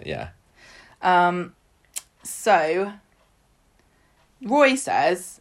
Roy goes round to see Abi. No. She says, you're going to regret not going. Because... Yeah. And she says, it's not fair. Seb was so young. It's such a short life. And she just obviously really is hung up. She keeps trying to say to everybody, I don't care, I don't want to go to the funeral anyway. I'm not bothered. I don't need to go. I'd rather not go if it's going to upset Abby. But everyone can tell that it'd probably be quite healthy for her to go to sort of get a bit of closure. So Roy goes off to number 13 to see Abby, and she says, well, Nina says she didn't want to come. So if she does want to come, fine, whatever, I don't care if she changed her mind. And Roy tells Abby that he's getting worried about Nina because she's jettisoning her identity and she's lost self and she's grieving. Like, Abby, I know you're the mother, but she's also lost something that, you know, is irreplaceable. Can you not tell her that you'd be welcome? And then I thought this was pretty bad, to be honest. He's stolen Nina's graphic novel and he gives it to Abby to read. And so she picks it up and she looks at it and she feels really bad. This is like reading someone's diary, honestly. I don't think this is really fair, but it works. It's very personal. Yeah. Abby then decides that Seb would have wanted Nina to come to the funeral. Roy goes back to Nina and says, I gave your graphic novel to Abby. And she doesn't really have time to react to this because in comes Abby through the door and says, please come to the funeral. I'm really sorry I was such a cow. Here's the bag of clothes. You can come as the Nina that Seb worshipped. And she also says, don't take away the things he loved about you. And Nina says, I made him a target. And Abby says, you made him happy. And those lines were really brilliant. I love those lines. And they were really well performed, really well written, really nice. There was a definite sweet contrast between some of the drama and kind of the touching moments in this story towards the beginning of the week, if you compare them to what was going on in the Sharon story at the same time, which was a bit more... There were elements of this week that were brilliant. Oh, yeah, there were. And then there were elements that were like... a bit over the top. What's happened here? What? Nina doesn't really get dressed up, does she? She just wears a black hoodie. Yeah, she's still not got the white makeup on or anything yet. No, she's not full on back to normal Nina again, but I think it's going to be a little while before she's brave enough to do that. Even if you weren't struggling with your identity and how to manifest that physically, you still, if you're grieving, don't really fancy putting on a dress and makeup. No. So I don't blame her. I certainly don't. No, I know you. Oh, don't want my panda eyes. No. Tuesday, there's a scene with the hearse. Basically, the only people that see the hearse turn up is everyone who's in the storyline, and most everyone else has got no idea what's going on. They all look at it like, oh, so sad and poignant. And Nina gets invited to ride with Abby. I mean, it's really tough. It's really sad to think of Abby considering Nina and wondering what would have been, you know, is this girl, was she to be my daughter-in-law? You don't know. No, it would never happen now.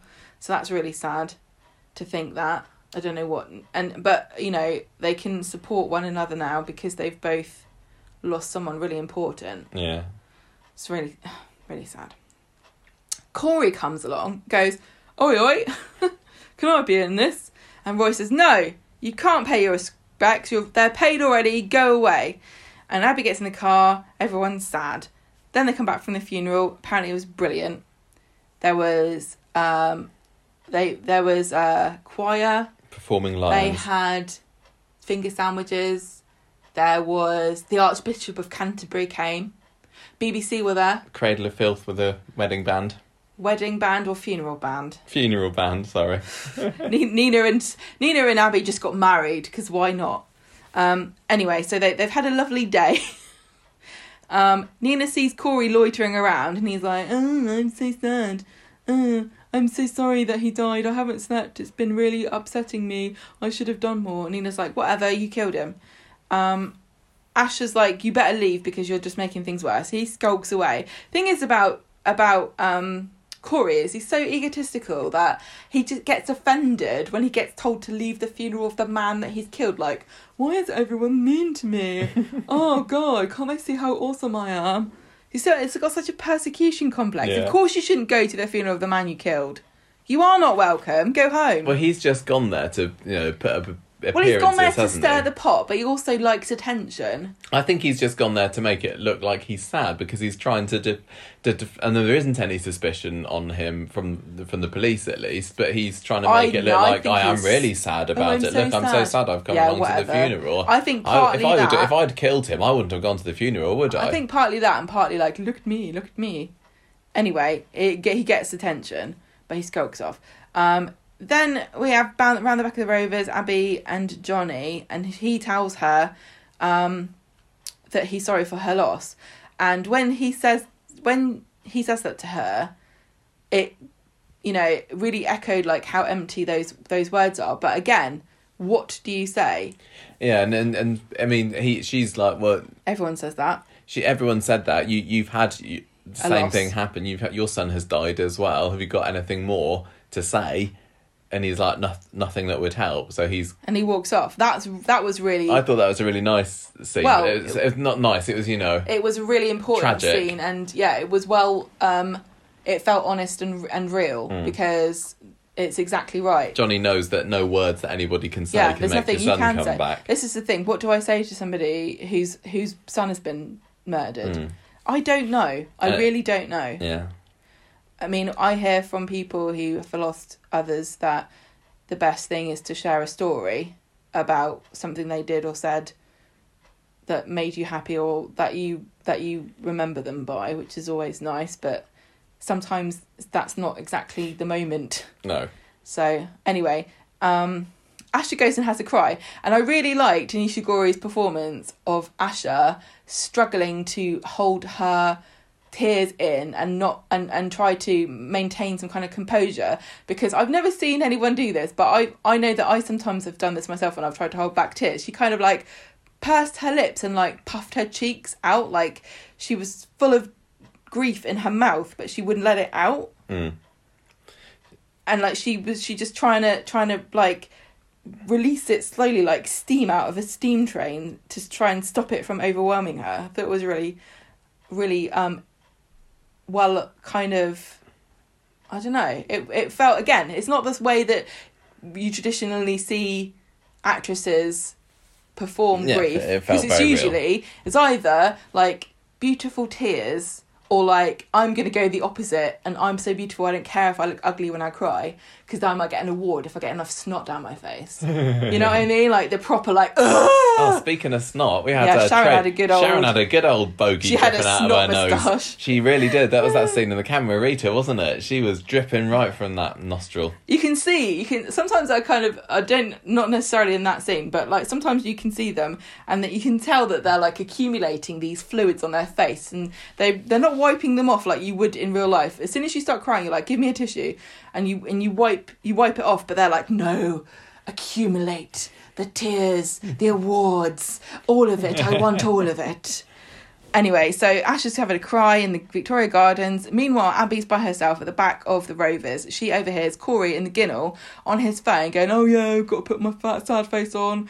Oh yeah, I'm at his funeral. Oh yeah, that psycho mum of his. She's crazy. Usually I haven't got time in Corey for people overhearing things coincidentally, but I thought this was quite an exciting way to end Tuesday's episode.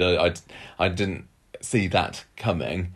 And when she then goes out of the back gate, picks up the broken bottle and starts following him along the Ginnel, I thought that was a really great cliffhanger. But like I was saying earlier, it was another one that kind of led to nothing. On the next episode, she doesn't go glassing him in the face. She's able to be talked out of it. But she's for the moment, striding down the cobbles. There was a really nice angle as well that we pointed out, wasn't there? It was like for a low camera angle, a bit slanty.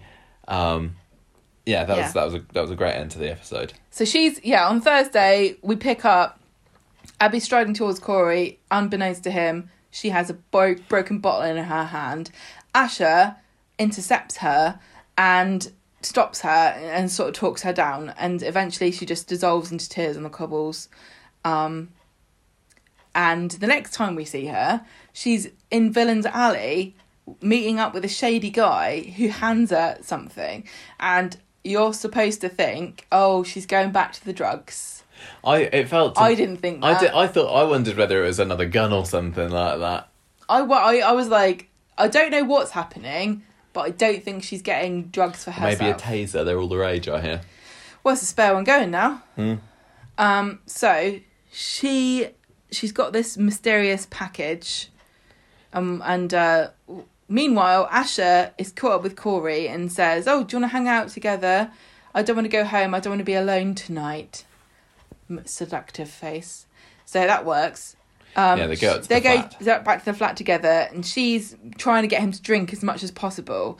And this was quite a nice mystery. At this point, we didn't know for sure what was going on. We had to piece it together ourselves, didn't we? Yeah. Is she going to try and get him drunk? I thought she was going to get him drunk and try and get him to confess and record it on her phone. Yeah, that's what I was expecting. But she gets this pizza. She goes. The door goes. And she goes, "Oh, it's the pizza that I ordered. Let me go and get the door." And she picks up this ratty-looking box and pockets something kind of suspiciously.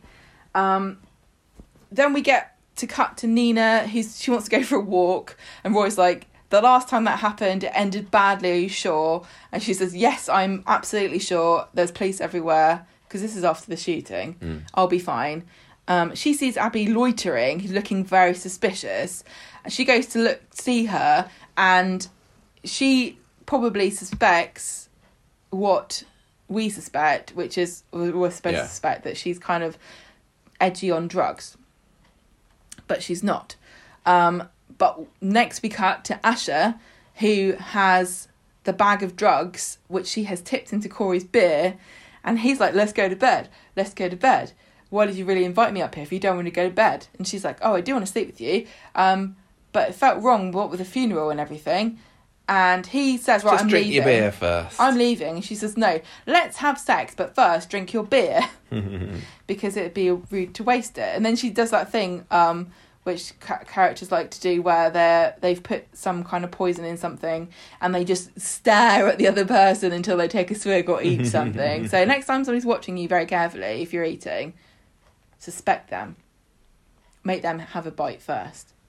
So Nina's like, "What?" Nina cut back to Nina and Abby, and she says, "Oh, are you using again?" She's like, No. She explains Asher's plan. She's going to get Corey completely blotto, then she's going to grab his phone and look for evidence. And I don't get why drugs need to be involved in this. Why? What do you mean? How many times has somebody stolen someone else's phone on this show? Literally, you wait for them to go to the toilet in the Rovers and take their phone. Or you just take it out off the top of their bag or out of their jacket. Well, her plan was kind of flawed in that, once she had the phone, she didn't just leg it. She just hung around for him. Well, hang on a minute. For him to wake up. Hang on a minute. It's their own fault. So you don't need to drug somebody to steal their phone. Millions of people have their phones stolen from them without the use of drugs. But anyway, Asher's obviously very careful and cautious, and Abby's completely on board with doing anything to Corey to muck him up. Giving him drugs is just an added bonus. Nina's like, "This is a bad idea. Don't you think the police have already looked at his phone anyway?" And presumably Abby's like, "Shut up, you're just ruining the story." Corey is... I think that they say that he's got a new phone. Yes, he's got a new phone. The police haven't. Corey's out for the count. Asher uses his face to unlock his phone, which we've already said doesn't work. Abby and Nina are like walking around, waiting. Asher... Where would you stand if you had just stolen somebody's phone and drugged them and you wanted evidence to see if they'd murdered somebody? Somewhere else or next to them? Those are your two choices. Literally, anywhere else in the world or next to them. So she chooses next to them, stands over him, and the phones are all buzzing. First of all, the stereo's on, full blast. What's wrong with a nice lullaby or something? Or something dull on television to knock him out. No, full blast music. He comes around, looks up, and she's standing there with his phone in her hand, making no attempt to hide it, looking guilty as sin. And of course he's like, "What are you doing?" And so next we see Friday's episode. Asher says, "Oh, you were just drunk." Abby and Nina are worried, so they come up the stairs, and Asher says, "I think I gave him too much." I don't think you gave him enough, Asher, if it didn't knock him out for long enough. No, and how long do you need to look at his phone? Anyway. He must have been, unconscious for literally, 30 seconds or so? Asher says to Nina, "I haven't found any incriminating text." Corey says, "I didn't do anything wrong," runs out the flat, falls down the stairs. Yeah. And then they start to worry, what have we done? What should we do? how are we going to get out of this? Well, some of there's differences of opinion on how they should deal with him, aren't there? I love Nina, because Nina's, like, completely just checked out of life today. I felt very much the same way. She was like, if he dies, he dies. Everyone dies eventually. Some people deserve it more than others. Asha says, I'm a goody two-shoes, we should call the ambulance. And so Abby gets to cast the deciding vote because she's the mum of the dead boy. So after the break, we find out that she's picked the side of good and has called an ambulance for him, and he's on the way to the hospital. Police aren't saying much. Asha's like, guys, I've still got his phone. Oh, dear. Asha, look at it then.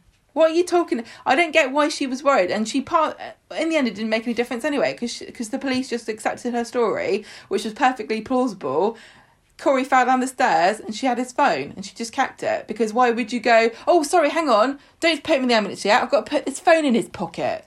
What I want to know is how she was able to unlock his phone today.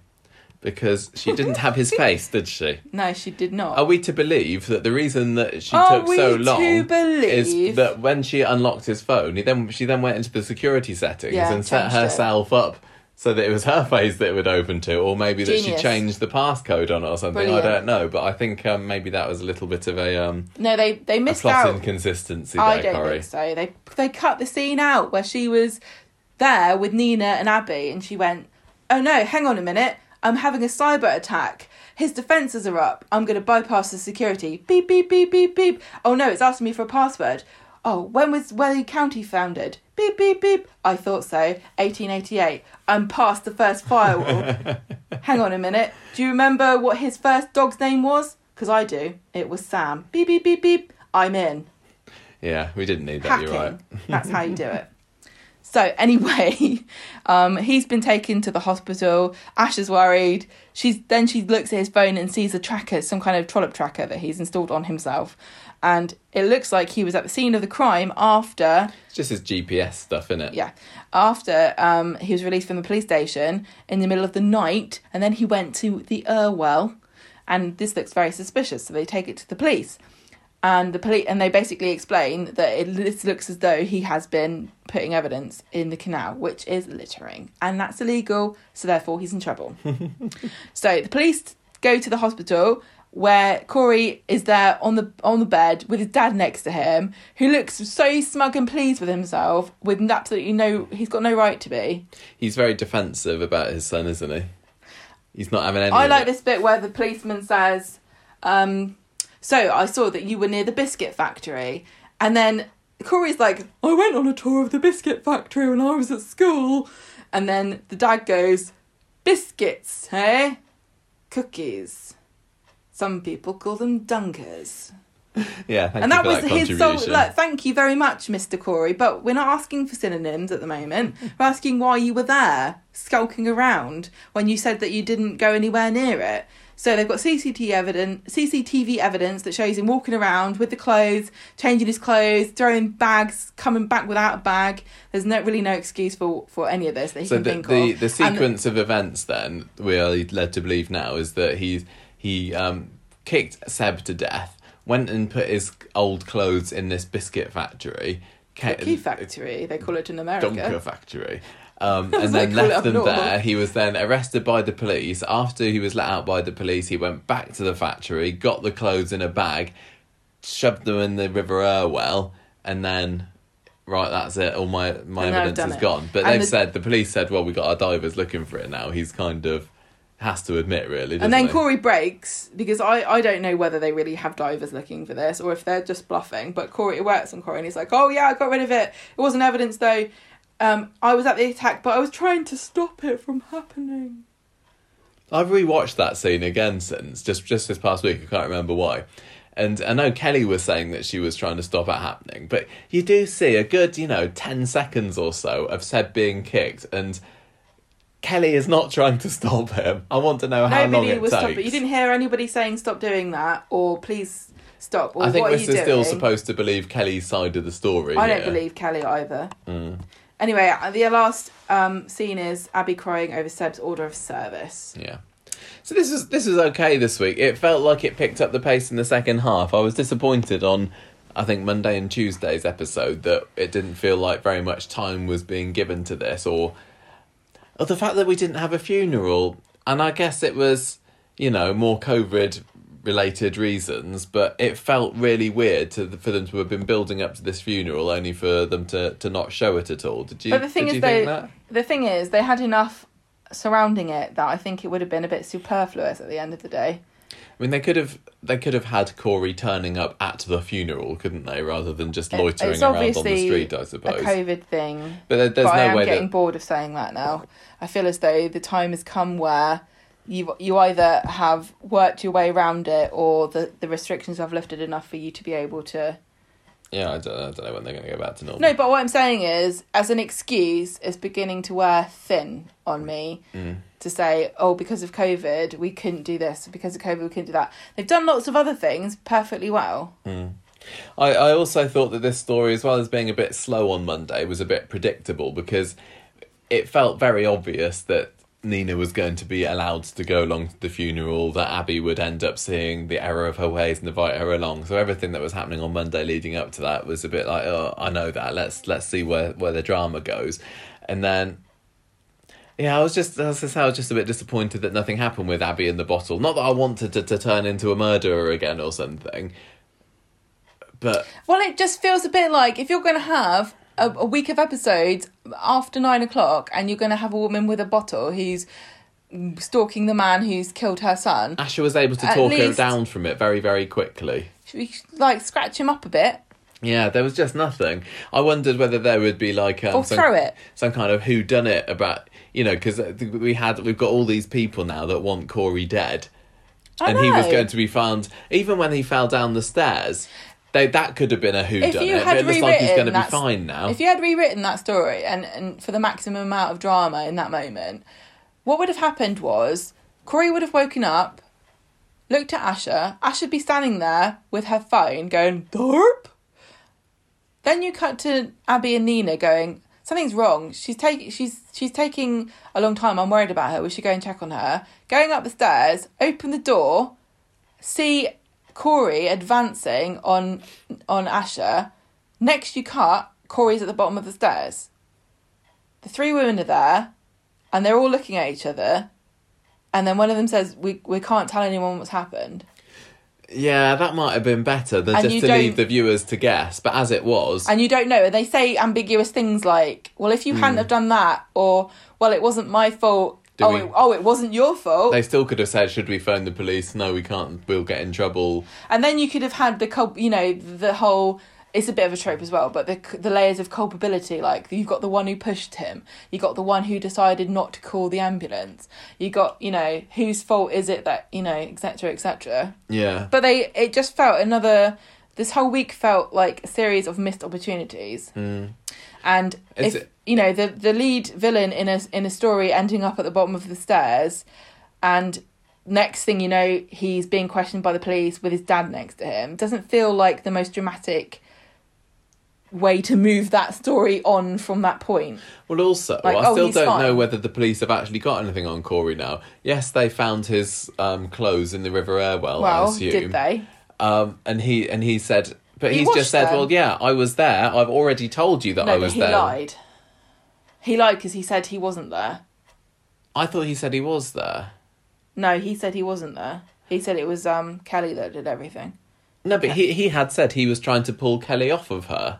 No, Kelly said that she was trying to pull... No, I think that he said that as well. So I don't think that what he admitted today, that yes, I was there, was anything different than what he'd said before. It's a bit of a bitty story at this point. And the other thing is, would you really... Would this not get thrown out of court because Asher shouldn't have had his phone?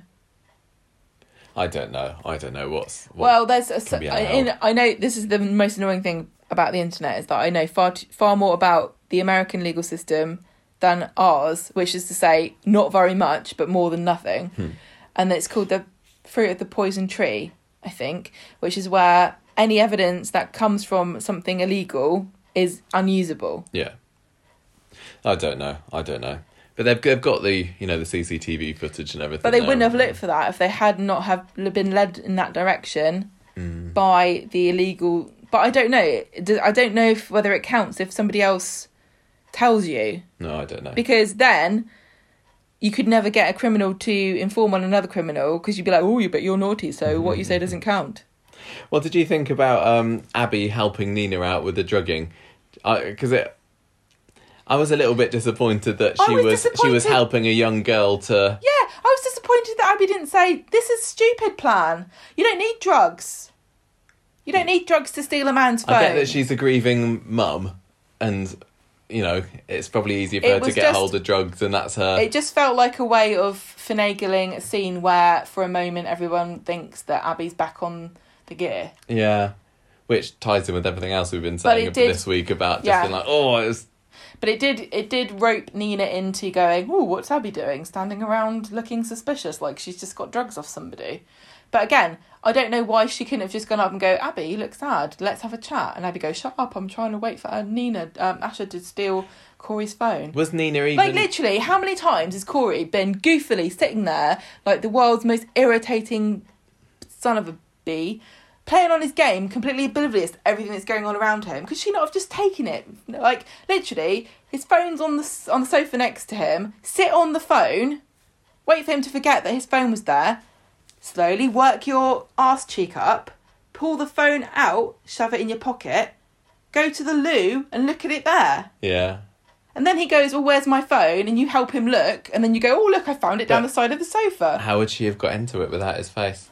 I think that was the key, but again, they've shown on the Sharon story that you don't need to worry about that if you don't want to. You don't need to. If that was something they wrote in, and the way that she unlocked his phone is impossible to do in real life anyway. Did Nina need to be there in the flat? Would it have made any difference if it had just been Abby coming to the rescue as per normal?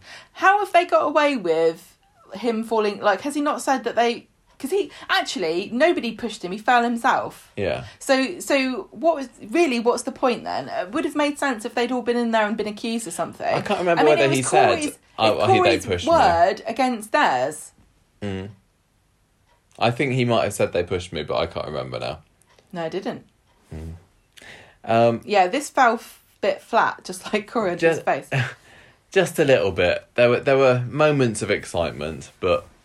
Anyway, moving on. I was hoping for more. And I said in last week's podcast, I think I only know one thing about this week's episodes, and what that was I'd seen a picture of Corey flat on his face. So weren't you disappointed then with how it ended up? Because that implies to me some kind of like, who killed Corey? Or I thought that there was going to be that. I was disappointed that the only picture I'd seen from this week was on Friday's episode as well. So throughout the week, I was thinking he's going to end up flat on his face, but it was done in not a particularly exciting way when it did happen, did it?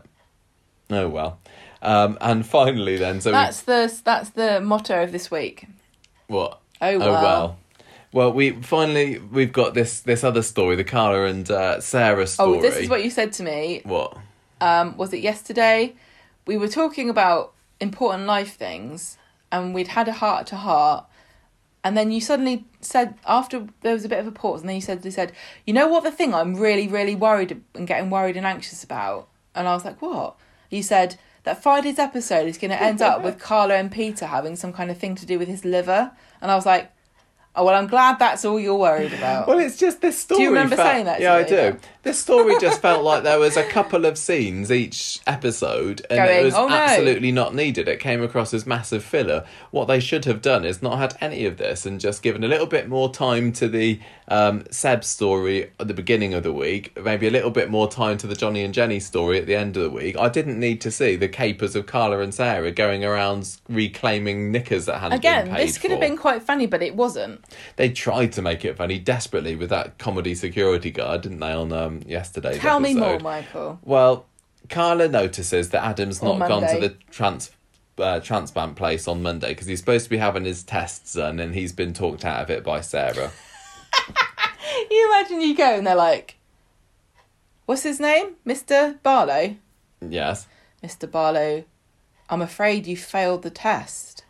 What do you mean? you don't actually have a liver. We've never seen this before. We can't legally let you leave the hospital. We don't know how you're alive. Well, Monday's episode is all about Adam being convinced by Sarah that he really shouldn't do this, which he's kind of glad about. She says, look, this is really risky.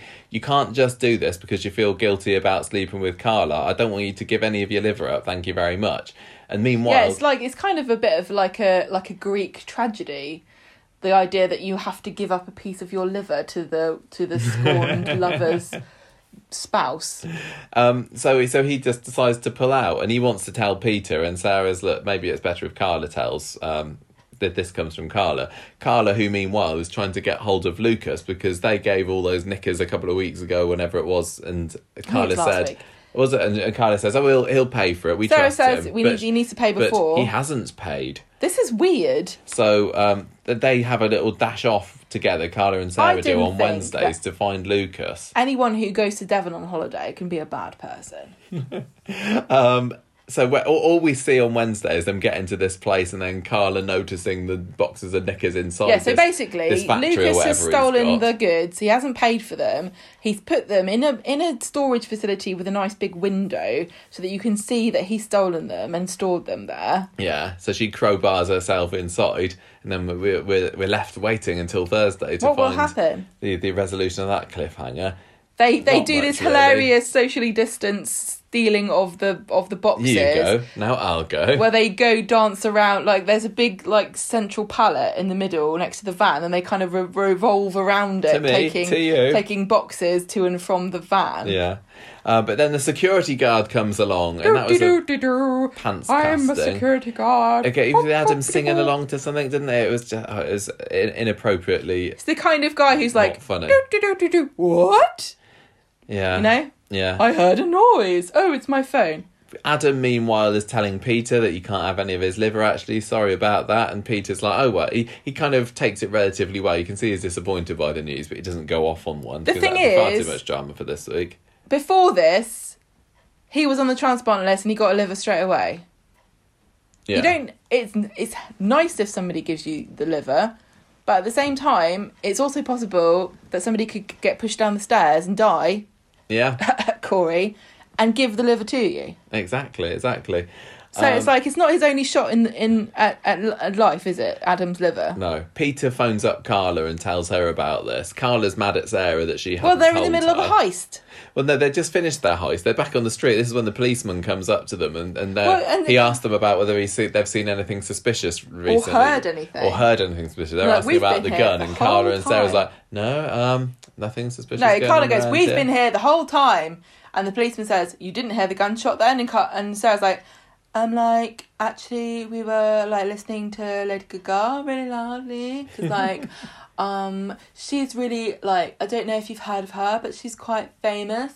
And, we were listening to quite loud. And my favourite one from Lady Gaga, I don't know if it's been released officially, but it's the one that's got gunshots in the soundtrack. So it's she goes, la, la, bang, bang, like that. And so maybe we just got confused. Well, it works. And the police was like, I'm not even listening to you. I'm going, you're...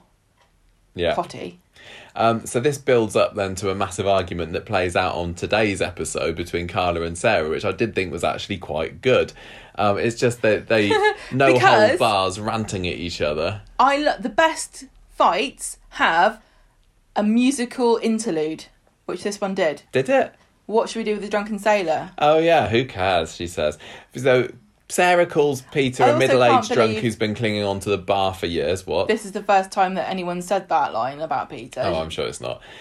She says, Peter's only going to ruin whoever's liver he ends up getting anyway, so there's no way that it should be Adam's. He's not going to treat it properly. You just assume, Carla, that you can snap your fingers and then everyone's going to be queuing up, waiting, at the liver transplant unit to palm off their livers onto Peter. Well, sorry, life doesn't work like that. And then Carla starts...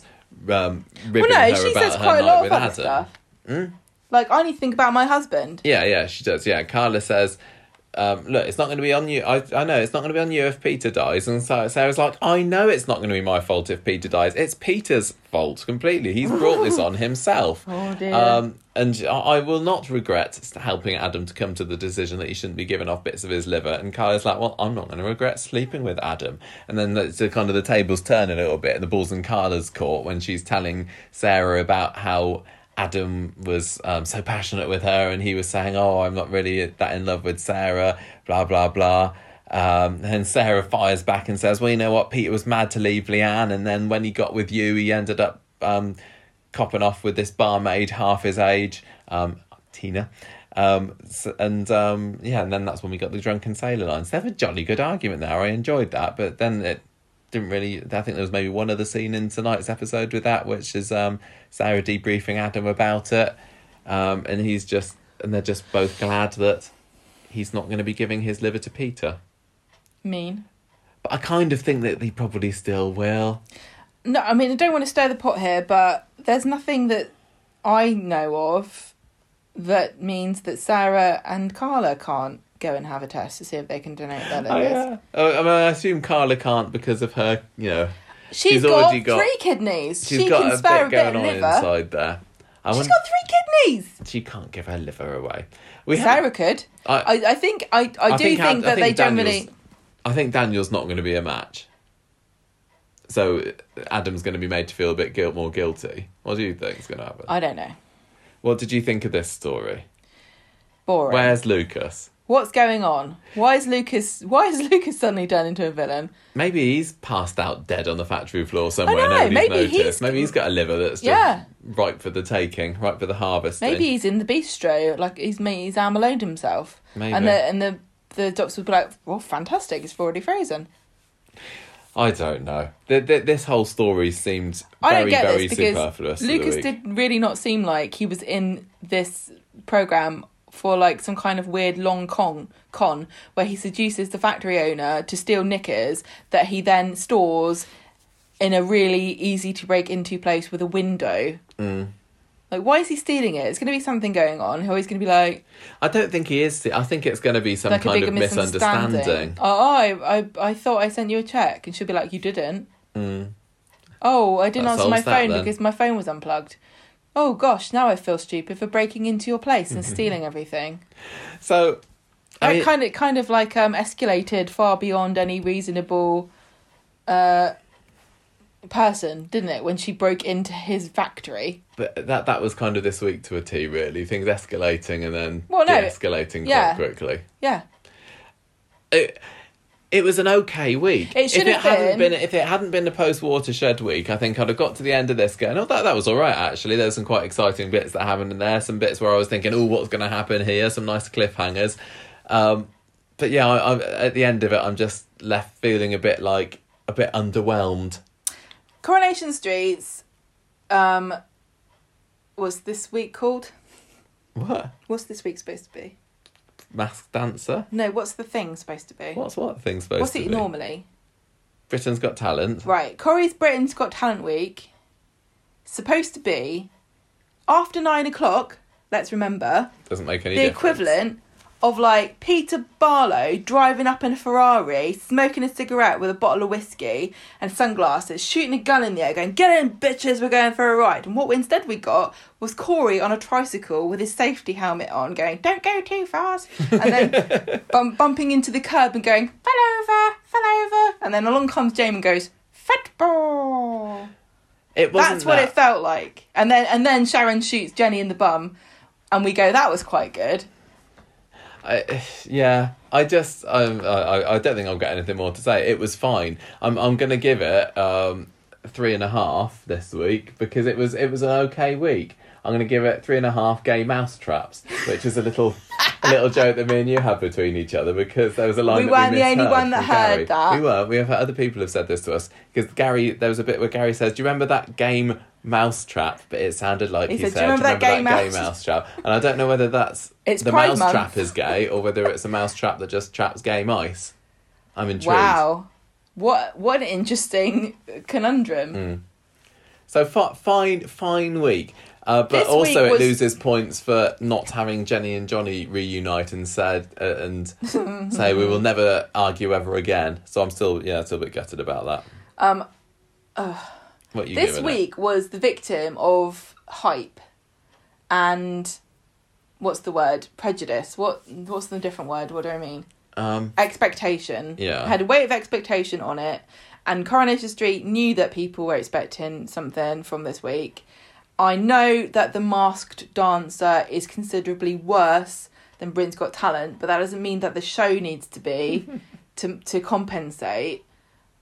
I like I said, there were some really great bits, and it's really disappointing that there was so much rubbish because, we had some great scenes. Nina and Abby and some really fantastically well realised lines and some great performances. I think Sal and Richard were fantastic. Yeah, Tanisha Gorey as Asha trying to hold in her tears by puffing her cheeks out. I just really like that. That felt really like Tanisha was really crying, and I loved that because it's not like a normal crying reaction that we normally see people do. So, and it's good because not everybody cries the way that the actors and actresses do on TV. I still really liked Sharon going at it. I kind of like the drama of Gary slumping down the wall, but it's the same thing. When he sprung up again straight after. This is what I'm just about to say. If somebody brings you a pie with a really nice decorative top, you're going to assume that they've put as much effort into the filling as they did to the crust. And then when you cut into it and there's nothing in there, you do have the right to say, this pie is not as good as I thought it was going to be. I do like a nice crust on a pie, though. I wouldn't be too disappointed. I never eat the crust. I know. I'll let you eat the crust. Yeah, Philistine. Crust's the best bit. Do you mean Philistine? That's what I thought you were making a pun about. Oh, let's say I was. So I can't really give this week very high at all. What are you going to give it then? I think I might have to give it 2 biscuit synonyms. 2? Because there's only 2 and it's Cookie and Dunker. Oh, it wasn't a 2. I'm really down on this week. Oh. I'm feeling negative in general about life. So. It was it had missed potential for sure, and I think if you stack it up against the other weeks, and we've just been talking about them for the latest Patreon episode, haven't we? Yeah. If you put this up against Victoria Court Fire or whatever, it doesn't feel quite as big. Again, I'm going to do another really clumsy analogy. Somebody says, "Oh, I'm going to bring you a delicious fillet steak," and then they give you a burger. It could be the best burger in the world, but if you're expecting a steak, you're going to be disappointed. So, 2. Oh, okay. Any character of the week ideas? Difficult, isn't it? Because there were some really great performances. One thing I didn't say was the bit where Jenny and Johnny are having their final argument, and then Jenny shouts at Johnny, and he walks out, and then she kind of goes has a little emotional outburst. Yeah. Great. Everyone was great this week, apart from the security guard. But to be honest, he was special in his own unique, in a way that only a really over-involved extra can be on Coronation Street. Yeah. When we used to watch TV Burp, Harry Hill would always do this segment called Stars of Tomorrow Today, where he would kind of poke gentle fun at people that were extras who were a bit too over enthusiastic, or people that were really bad. Yeah. And I think the security guard falls into the I've only got a small bit in this program, but I'm gonna make it my own. So he could have been on Britain's Got Talent. I'm being distracted from thinking who my character of the week is, and I don't know whether Abby, Nina, Jenny, Ronnie. It's tough, isn't it? Daisy. It's not going to be those Corey. 2, is it? It's not going to be those. Beardo. Gary, nobody's mega. Stop it! Nobody's really jumping out at me. I'm thinking maybe Asha for she was going through some real tough times this week, and she had to put up that pretense. I really can't over. I mean, I keep bringing it up, but I really cannot over compliment her acting where she was losing great. It. She was in the right, I would say, about phoning the police, the ambulance. Sorry, when Corey was down the stairs. She was a bit silly when she didn't go to another room to look at his phone. I'm gonna go for Asha for character of the week. but I'm not feeling passionate about it. You're not picking Jenny because you're mad that she's broken up with Johnny? Because I think she deserves it. Because there weren't very many stunts this week, but you can't deny that falling face first into the cobbles is a stunt. It is. Being shot in the bum. And then she just got right back to the action again afterwards, didn't she? Yeah. I'm going to give it to Jenny because fair enough. She is a trooper. And she's a trooper. That's one way of putting it. I just wish that she fought a bit harder for her marriage. Provided one of the most hilarious gifts of the year so far. Fine. Okay. You have to have Character of the Week for that, surely. So are you looking forward to Corrie next week? Has this spurred you on? Because sometimes the best bits about the Britain's Got Talent week is that there's some kind of hook that's like, it's not over yet. Like when we've had, say, Lewis Archer appear in the final scene of a Britain's Got Talent week, or nothing Kylie. Happened at the end of this one. There wasn't, was there? It wasn't like, who's this mysterious stranger? Or, no. I found this piece of evidence. Or the police going, hang on a minute, we found Rick Neelan and he's got Gary written on a piece of paper in his hand. Or the biscuit factory. Do you mean the Dunker place? That's it. That Gary thing, honestly, I wish they would resolve that. It feels like it's just ridiculously tell you what would have been long secret now. And yeah, it's losing. This week could have been it. I know. When he was there getting a gun pointed at him, I thought, okay, maybe this week's all going to be about Gary, but it wasn't. It was just about him getting back together with Maria as a little mini side story. But they're boring together. Do you know what would have been the best twist of the week to end this on? Not really Ginger. No. Sharon drives away in the van. She gets to the river. She's walking towards a shack. Inside is the person that she's going to meet up to explain how she's failed. She opens the door. There's a desk. There's a chair behind the desk. And the chair is facing away from her. And you hear somebody say, "You took your time, Sharon." And she says, "I'm really sorry. I tried my best."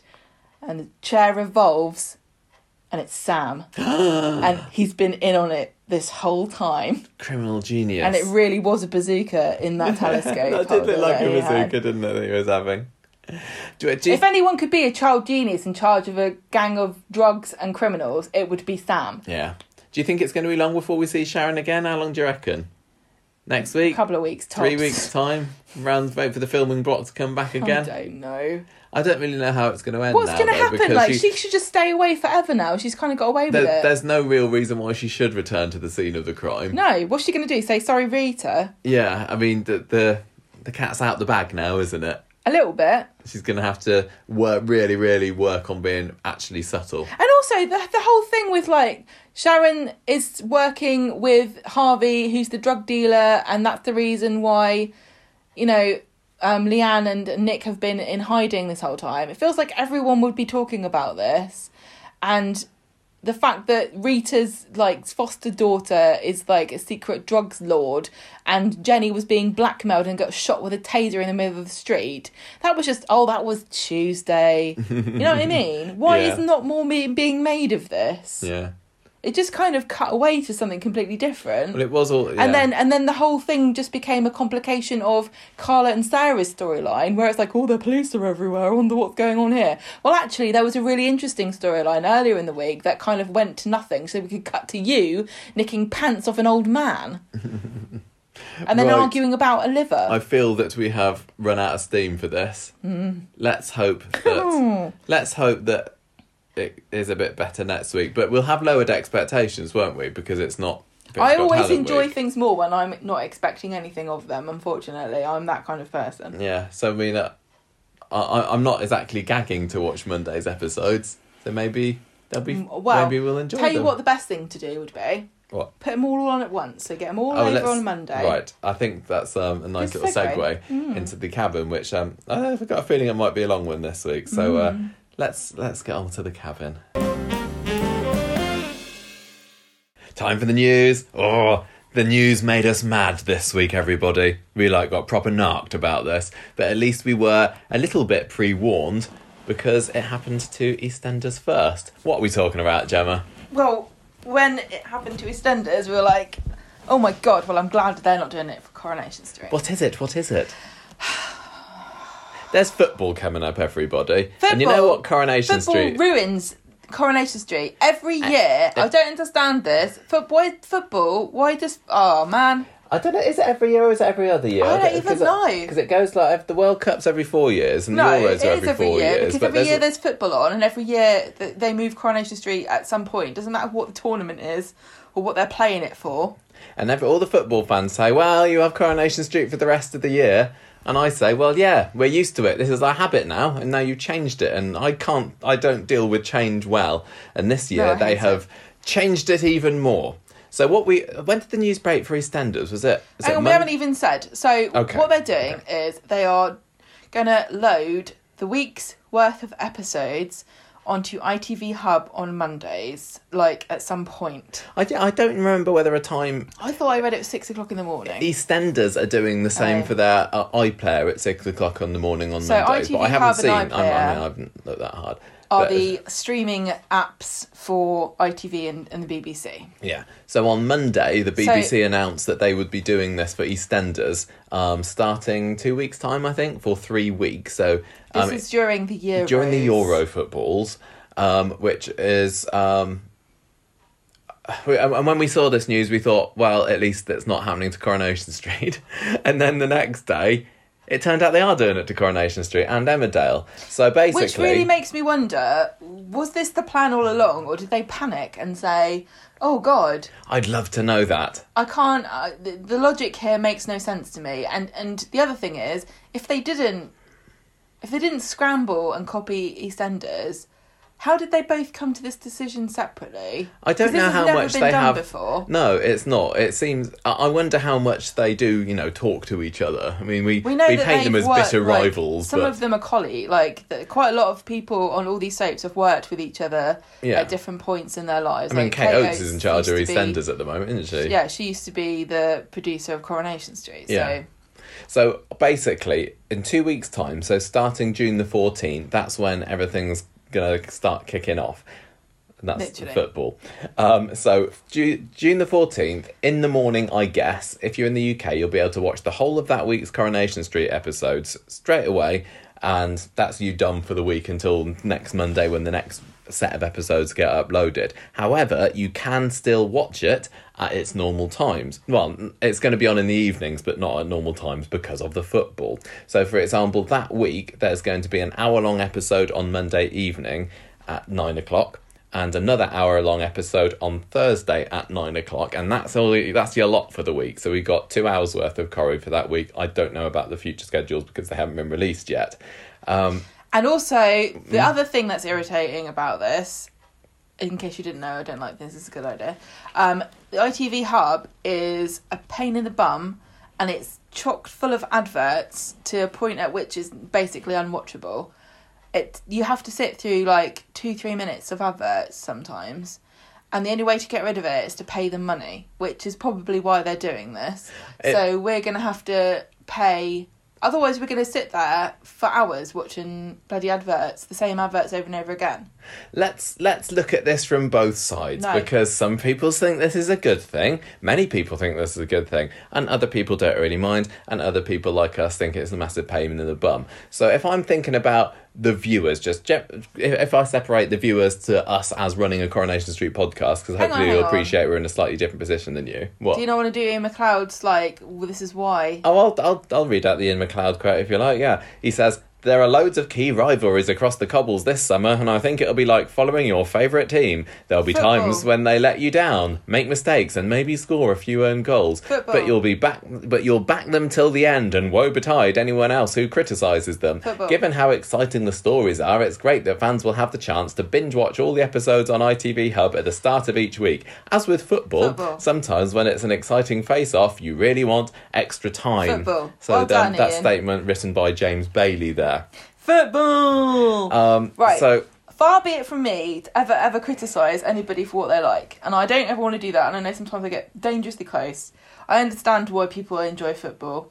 I don't. I find it irritating when it affects me. But I don't know where I'm going with this. Yeah, I don't want anyone to feel like I'm just moaning about football, because I don't care what other people watch. It's just when it has to be on right in the middle of something. Go kicking around whatever you like, as long as it's not the local goth. Do what you like, watch what you like, enjoy what you like. Certainly, as somebody who watches a soap, I'm in no position to lecture other people about how to spend their time watching television. You know, it is really interesting because Coronation Street is on every single week.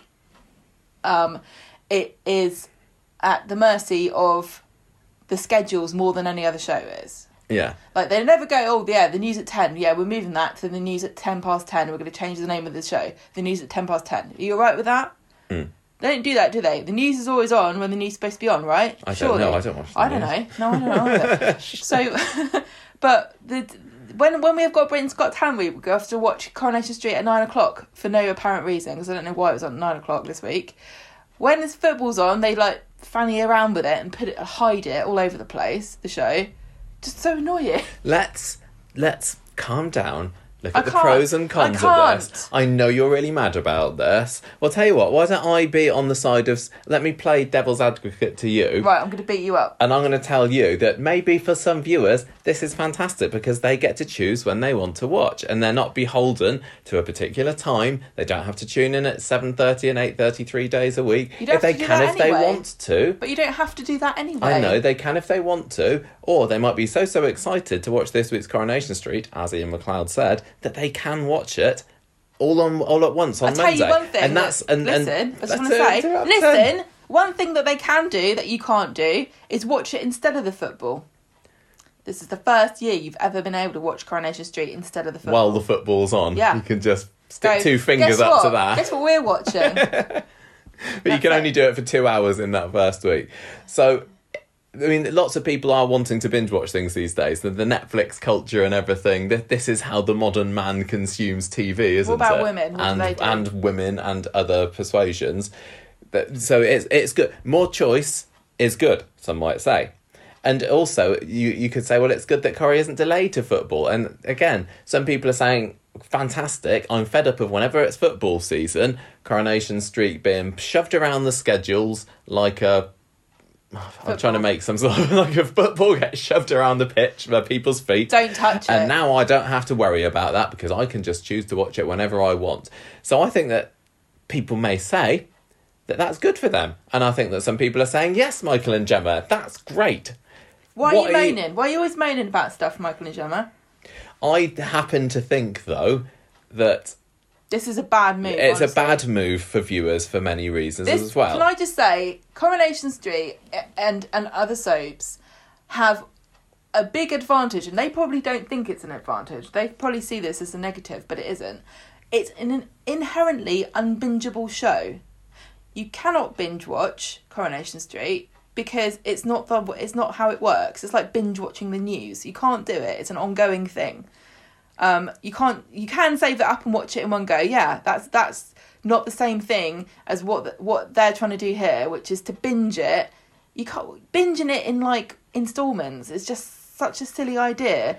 It's the strength of Coronation Street that it's a TV event. Like, soaps are the only things where, well, there are very few things left on television where it's an event TV that you all watch together. Yeah, I mean, like we had it with Line of Duty, say, a few weeks ago. Line of Duty is a good example for the UK. Game of Thrones is another one, and the same pitfalls that you watch, the same pitfalls that you would get for watching those things are going to come up with Coronation Street. So if you didn't watch Game of Thrones when the finale was on, you would have gone on the internet after it had finished and would have seen everybody telling you what had just happened, and you would have been spoiled by it. And how awful it was. With Coronation Street, you don't need to worry about seeing spoilers if you watch it live, because everybody's watching it at the same time. Nobody gets to see it in advance, not even soap journalists, unless they go to an event where it gets screened. Well, I don't know whether screeners get sent to more important people than us. I don't think they do.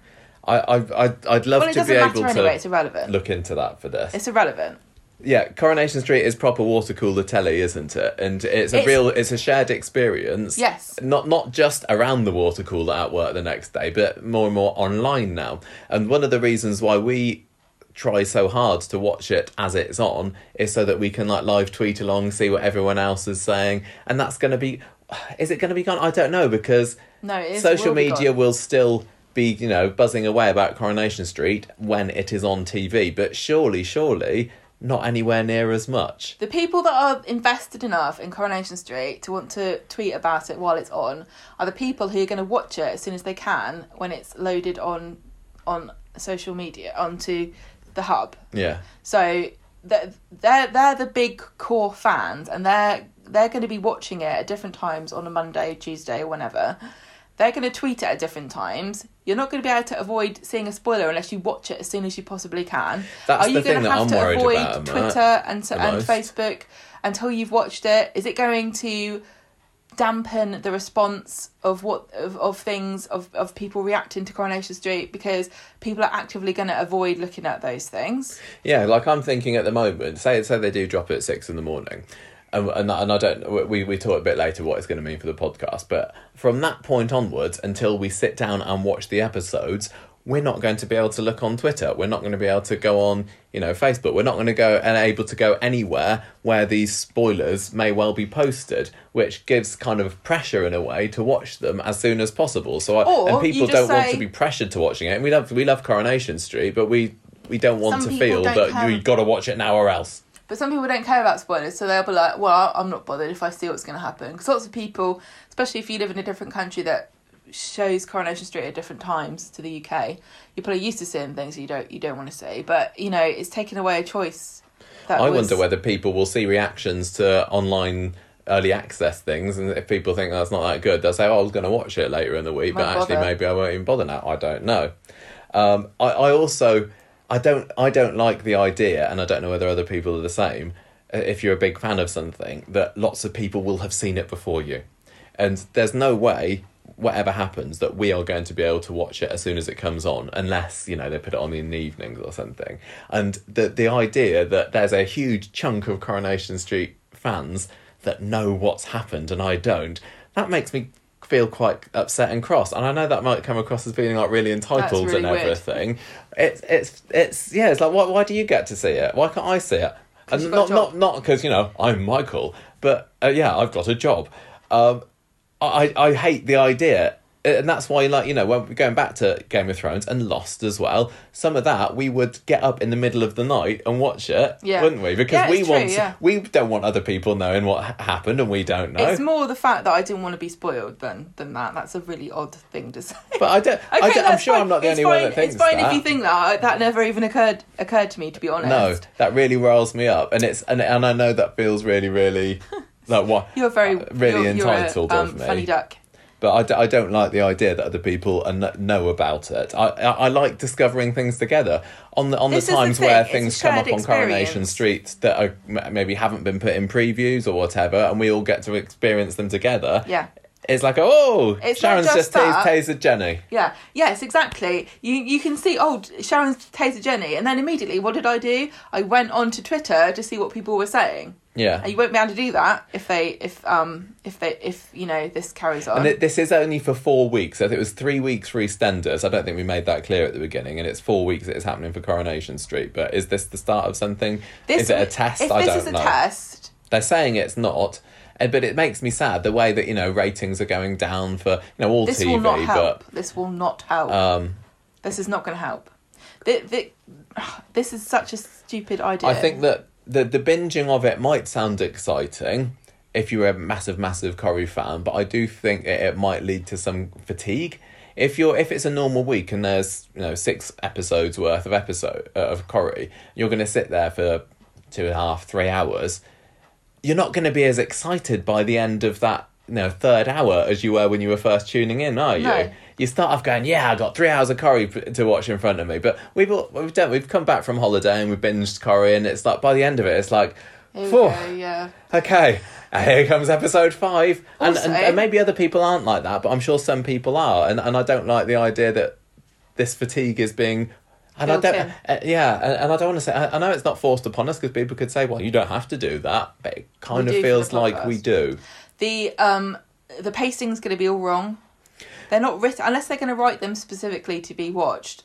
But they wouldn't do that, because they're going to be showing them also on TV at the appropriate time. So, that's stupid. And there's also the fact, and nearly the end of this section of the moaning, that once they got watched, they're watched. And the thing that's nice about soap is it's something that you can dip into at, regular intervals throughout the week. You don't have to wait a week until the next episode. Yeah. The longest we have to wait is Friday to Monday. There's the illusion that you're watching somebody's life as it happens. Yeah. With a soap. And that's been the idea since the very beginning of a soap, is that you watch the everyday lives of people unfold as time progresses. Yeah, when it's the 4th of June for me, it's the 4th of June for this. Now, Coronation Street's played fast and loose with timings before, where they said the wrong day, or an episode has been more than one day, or that's certainly not. It's not the case that you're watching it on the you know what I'm saying,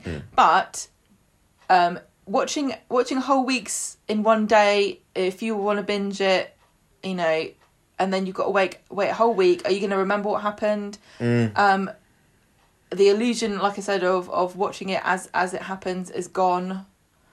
What it seems to do to me is to take the unique elements of a soap and negate them in favour of a way of watching TV that soaps should be resistant to, because they're the only genre of entertainment that can be. I'm sure it's special to watch it all together. It's event TV that you can anticipate. You can as a group, you can text your friends and say, "Oh God, have you just seen what happened to Jenny?" And when that's gonna go.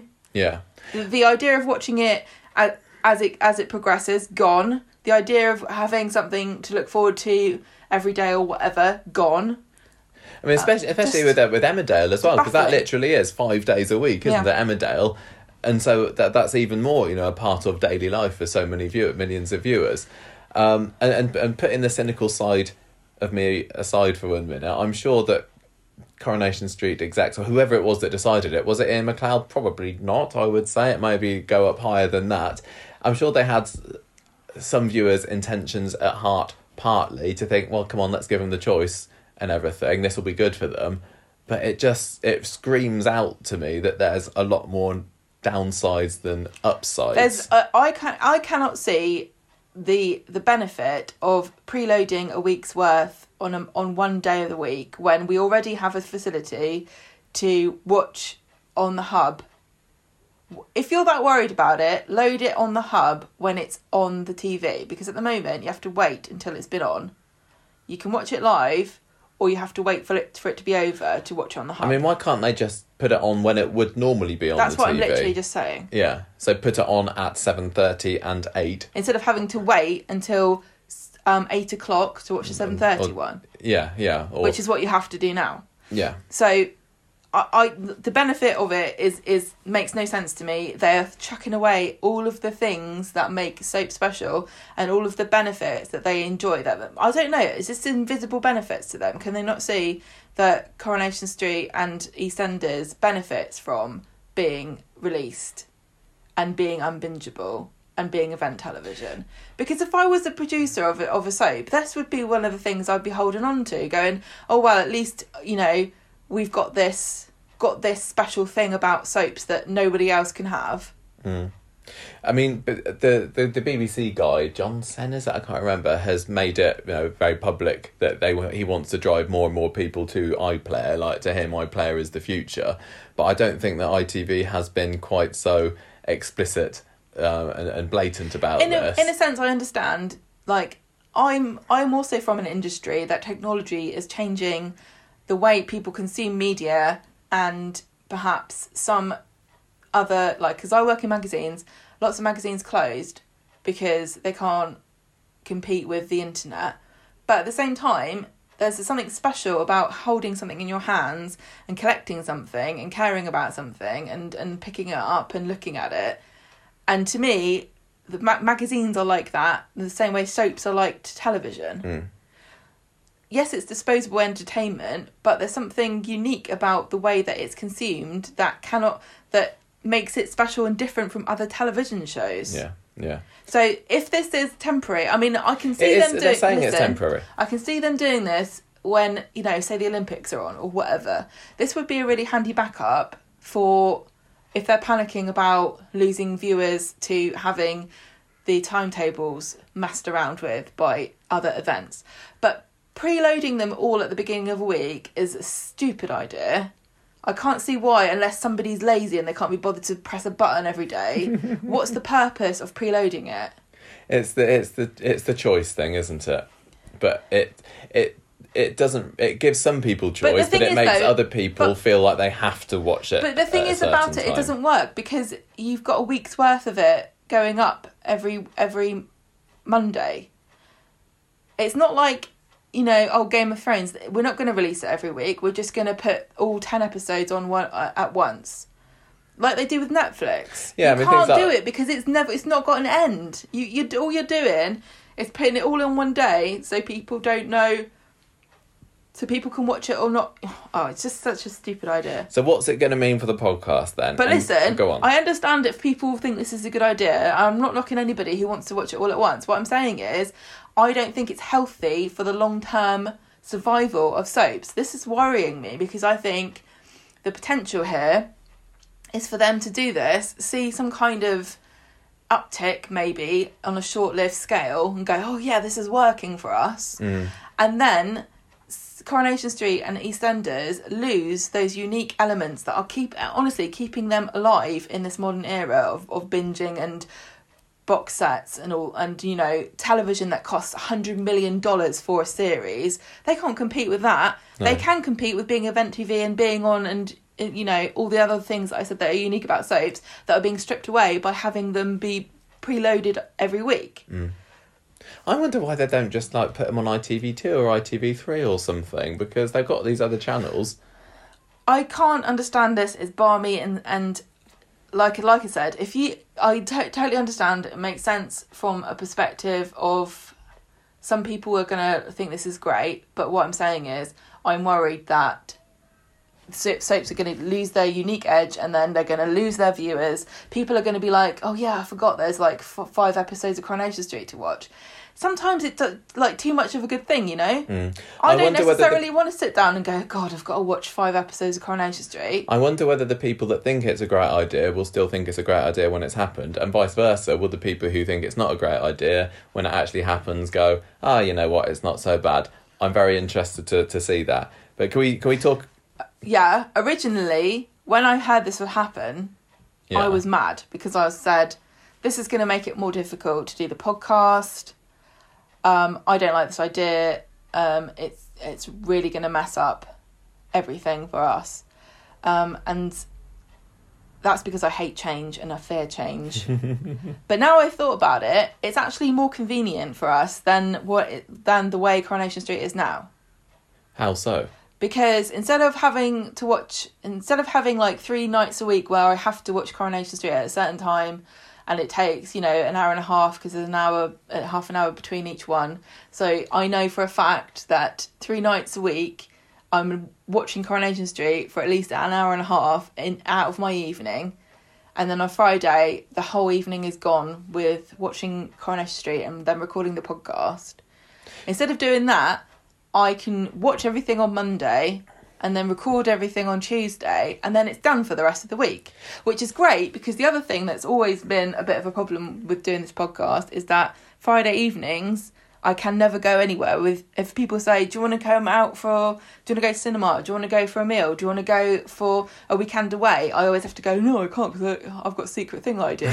And it does affect our social lives. Believe it or not, we have them. Well, I mean, so at Friday night. Now we have the weekend. I can go, yes, it's Friday, which is normally it's Friday. Good.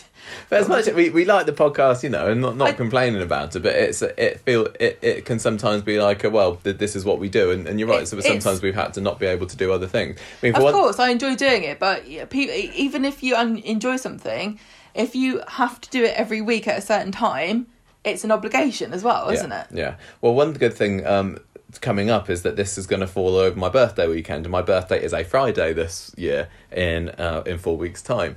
And so rather than saying, right, well, we need to record the podcast on my birthday, now we'll be able to go out for my birthday, which would be lovely. Yeah. It also, I mean, you were saying about taking... Also, Friday's on my deadline day, so today I had a deadline.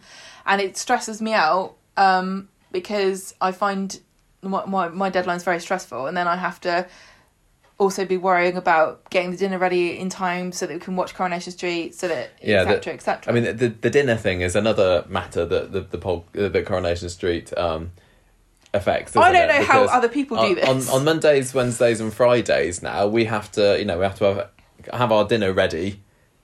Well, so that we've eaten. For us, Michael's got this thing where he doesn't want to eat dinner while he's watching Corrie. That's because I got to take notes. The perfect thing is to sit down and I naturally always have dinner ready around 7:30.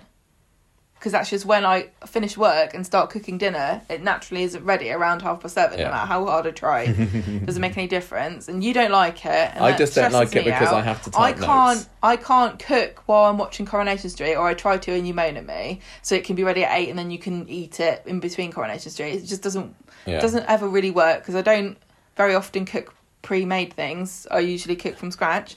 So this will be helpful because I can just cook whenever I like. Yeah, and it also means that we will have more freedom to record the bonus podcast each week as well, because generally at the moment we've been doing that on Tuesday or Thursday because we pick a day that Coronation Street's not on, and now if we're going to be watching everything on Monday, it means that we got 6 possible days to record the bonus podcast in a week, which is better.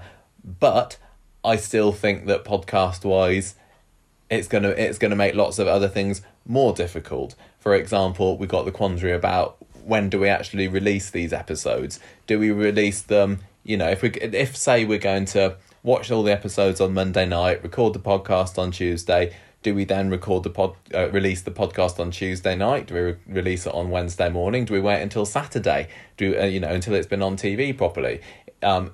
It kind of feels like it makes sense to keep on the normal schedule and release it on Saturday.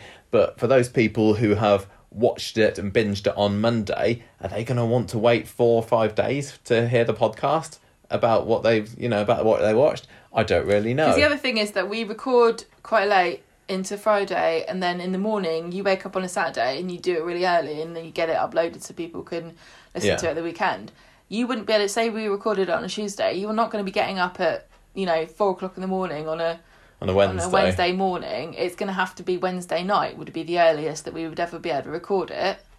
Possibly. I mean, it depends when we... Unless you spend Tuesday evening. Yeah. The thing that's really going to affect us is, and we've been talking about this in the Facebook group, is what's the situation around spoilers and chat on the Facebook group. Well, this is the thing. It's gonna really ruin online communities based around Coronation Street. Though it's already difficult because some people live in a different country and they don't want to see spoilers. But and I'm also thinking as well, not just about the podcast, but soap magazines and social media accounts and websites that talk about soaps, all of their content will be gone by Monday. What are they going to do for the rest of the week to talk about these things? Coronation Street's losing the week's worth of publicity and chatter in one go. Instead of having Digital Spy go in and The Sun, this always happens. The Sun and the Mirror and all those tabloids go on to Twitter when people are watching Coronation Street in the evenings and pick up all the things that people say, and then they make a stupid story like Coronation Street fans horrified by Jenny's face palming on the street or whatever, and they do an article, and that's publicity for Coronation Street. That's not going to exist if people aren't tweeting, if people watch it at different times. Yeah, I'm really, really interested to see how many people do watch it on ITV Hub. This is, and how many words, probably Ian McLeod might like the way I'm going to put this, an own goal. Nice. Football. Yeah, there's something foul going on about this. I'll give them a red card for this. Oh, nice. I don't understand football. I've got nothing else. Offside rule. So are you blind, Raf? With our Facebook group, we asked about on there, and people generally said, no, let's wait until they've aired on TV until we can discuss them. But even if we do that, will people still want to discuss it? Well, if something really exciting has happened on the Friday episode that somebody's watched on Monday, they're just going to be waiting, champing at the bit, so that on Friday they can say, oh, I can't believe such and such. They probably won't. I want everybody to imagine the last time you watched something by yourself and you were really excited, or listened to a podcast or read a book or something, you were really, really excited and you recommended it to somebody, and eventually they got around to watching it, and you've been waiting for them to discuss this with you, and by the time they've got around to watching it and they want to talk to you about it, you're over it.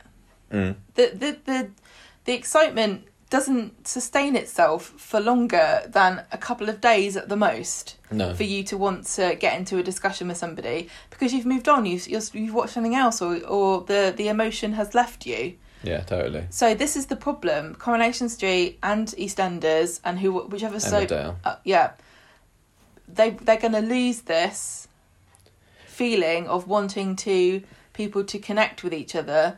And this is what we've always said about doing this podcast, is that the best thing about it is that it makes you feel part of a community, and it connects you with people across the world, and you share experiences and stories about things that have happened on the show that have affected you personally, or it helps you to understand people in a different way than you didn't do before, or you just bond over the fact that you like the show. This has real potential to mess that up to the extent that it no longer really exists as it does now. Yeah. And this is the thing that I'm worried about the most here, because if they do this full time, I think what you've got to do then is start the clock to tick for when they're going to shut down EastEnders and Coronation Street, because it will not, the viewing figures are not going to keep going. I just really think this is a really bad move. I know, and I just have to keep on repeating, I know that they're saying that it's 4 weeks, but it doesn't feel like this is the end of it. It feels like the next time there's an event, like you said, the Olympics, they'll do it again, and they'll keep on doing it. And I think there will be some level of positivity around it, and it might make them think let's make it permanent. It would be the biggest, that really terrifies most catastrophic mistake. And like I said, actually more convenient for us to do it this way, because we can do it all in one day. But I quite like Coronation Street. I don't really like the idea of watching 3 hours of Coronation Street every Monday night. No, I don't mind it for 3 or 4 weeks. But to think that, for the permanent future of the podcast, we'd be watching that much Coronation Street to fatigue level, like I was saying earlier, and then having a whole week of no Coronation Street. That sounds rubbish to me. I know. That really, really does. But who knows? Look, who knows what will happen, whether we'll like it. It might actually turn out to be brilliant and a really positive thing, and it might bring in millions of extra people. And even as I'm saying that, it doesn't sound likely, does it? The other thing, and this is my last worry in terms of the podcast, and this is like the longest news session ever, but I hope that it's an important issue, isn't it? This is what I'm saying. Genuinely, I worry this could be the end of Coronation Street, because I think this is a mistake. It feels like it's sensationalising it, but this is honestly what we really, really feel. Yeah. We were horrified when we heard this about EastEnders on Monday, and thought, thank goodness it's not Coronation Street. Anyway, what are you going to say? For us as a podcast, we're going to have less presence on social media because of our live tweeting that we do, and that gets us recognised, doesn't it? And the soap stars, some of them will like it or retweet it. At ITV Corrie will retweet things. We're not going to be tweeting things on Wednesday evenings.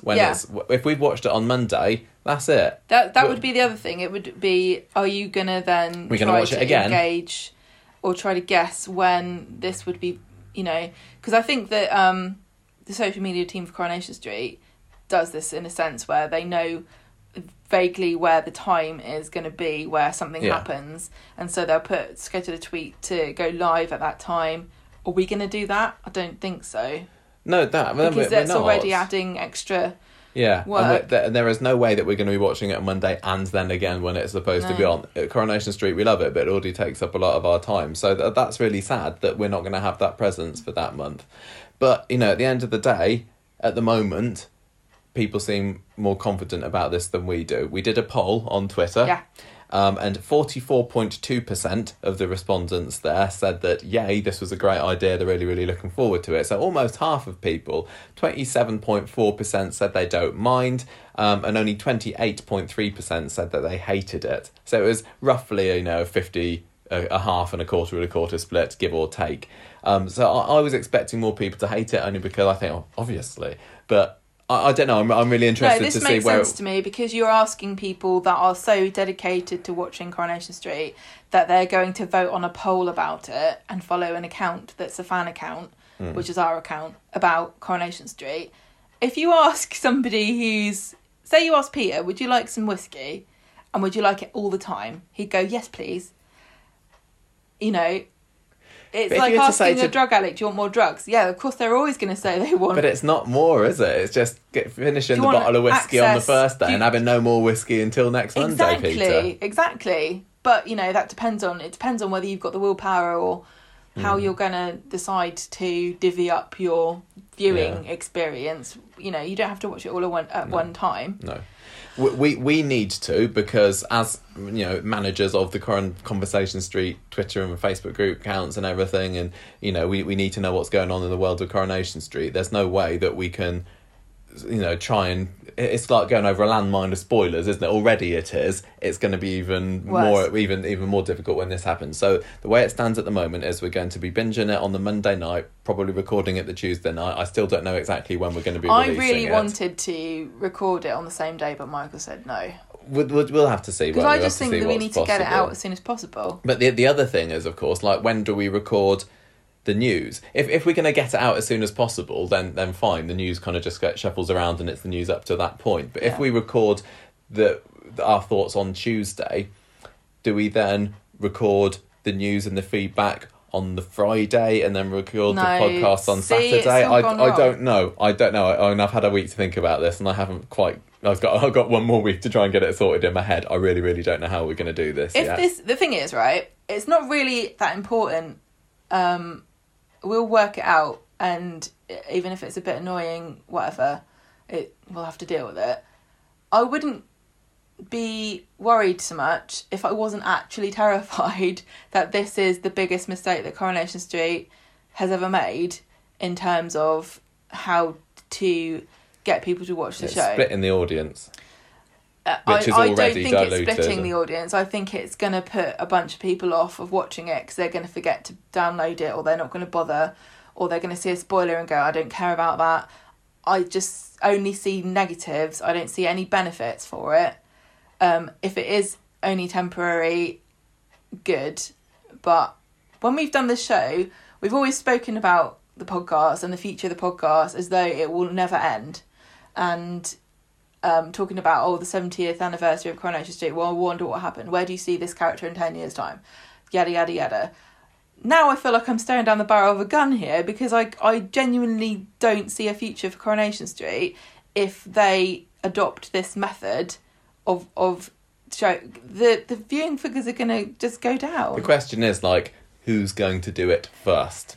And I really, out of the three main soaps, because I mean, Hollyoaks are just carrying on as normal, because I think they even air like on E4 the day before they go on Channel 4, and so they're just going to carry on like nothing's happened. So the soaps aren't all going to agree to do this at once, are they? What do you mean? To make this, you know, permanent. Will EastEnders do it, and Coronation Street sits back and say, let's see how it affects them? Or will ITV say, well, guys, it's between Coronation Street and Emmerdale, which one are we going to put as a lamb to slaughter here? The guinea pig. It's Emmerdale, it's you, isn't it? I would love to be proven wrong. If it turns out that it rejuvenates soap watching and everybody gets on with it and thinks it's great, you know, brilliant. I would be the happiest person in the world if this actually helped the viewing figures and helped everything. I just see this as like a risky move for no benefit, unless there's something seriously wrong with the soap watching audience at the moment, which is there. I haven't heard anything about viewing figures dropping, and it's weird that both EastEnders and they are. Yeah, but not like to this extent that you're like, quickly, let's set fire to everything and see if people look at it. They're pretty bad. They're pretty bad. I mean, EastEnders are the lowest at the moment, but I don't know. They're going down and down, and maybe they do need to do something quickly. But the thing about it just doesn't feel like this is it.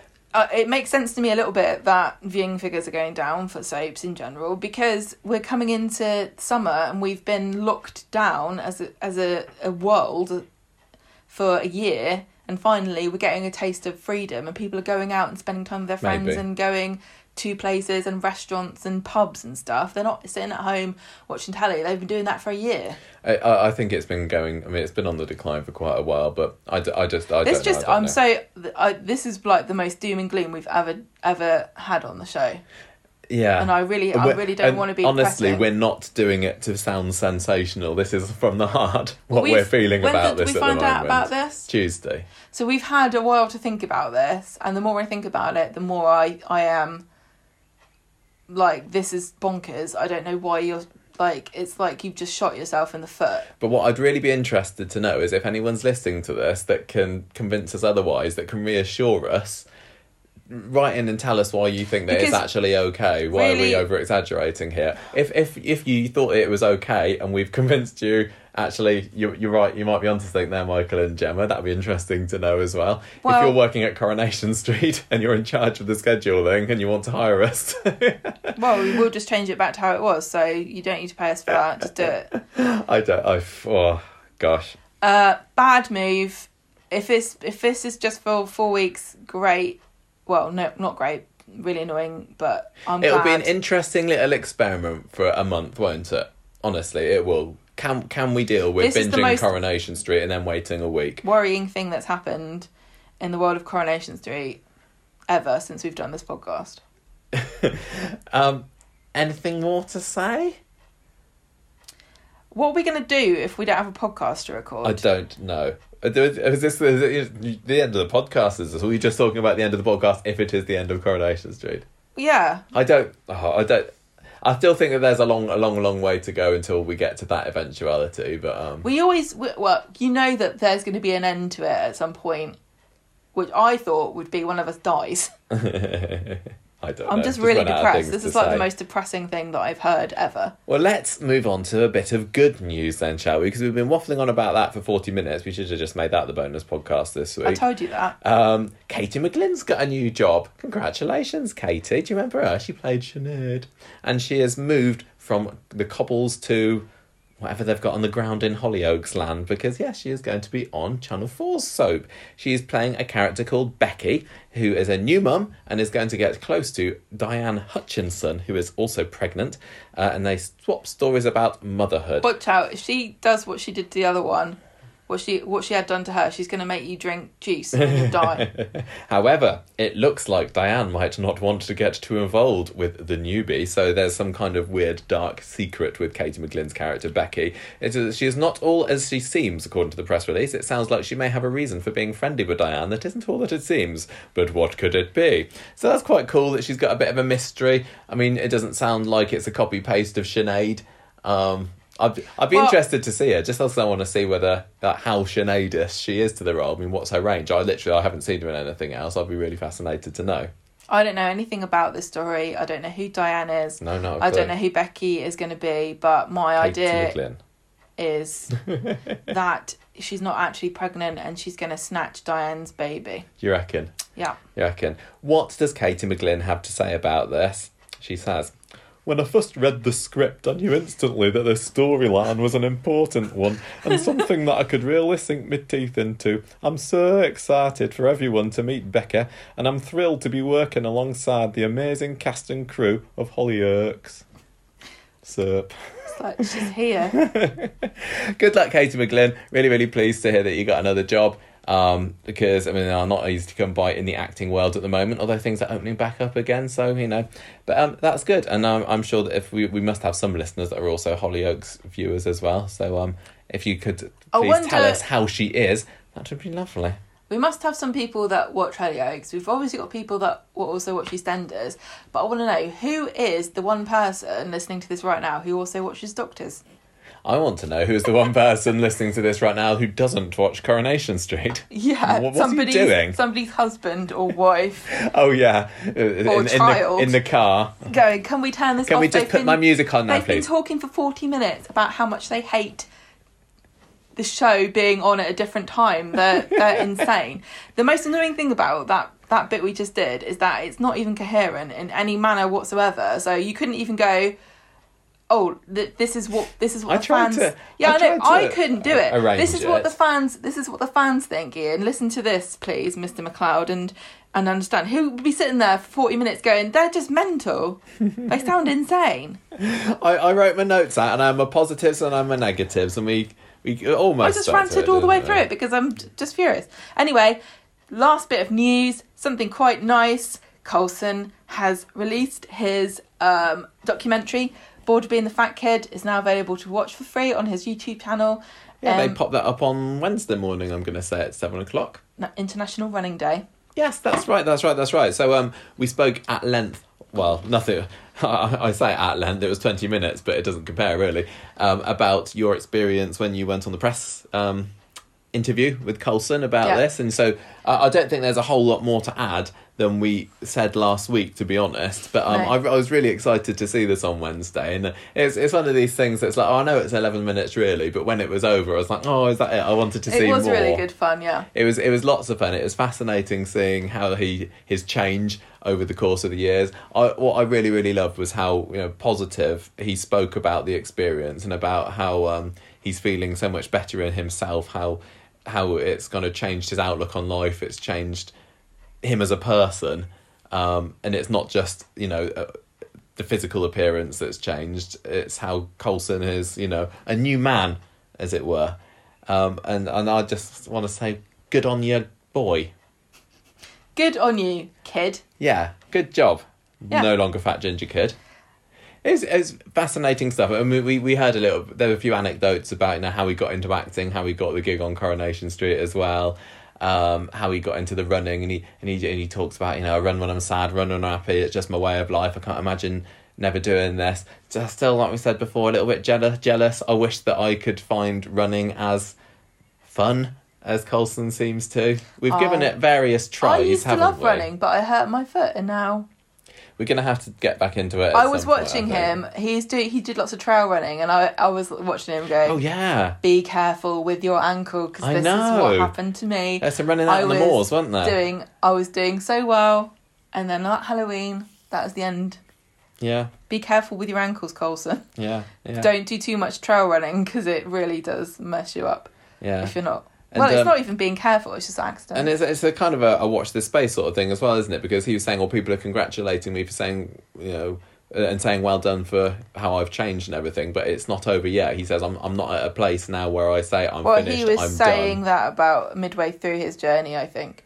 But I would like to see if he's going to maybe do some races or do some official events, and maybe he might do, because the thing is they've all been cancelled recently. He hasn't had a chance to get involved. But once you get the North Run, North Run, once you get into running, you start to look at the events and you want to take part, and he might do some charity runs. That'd be quite fun.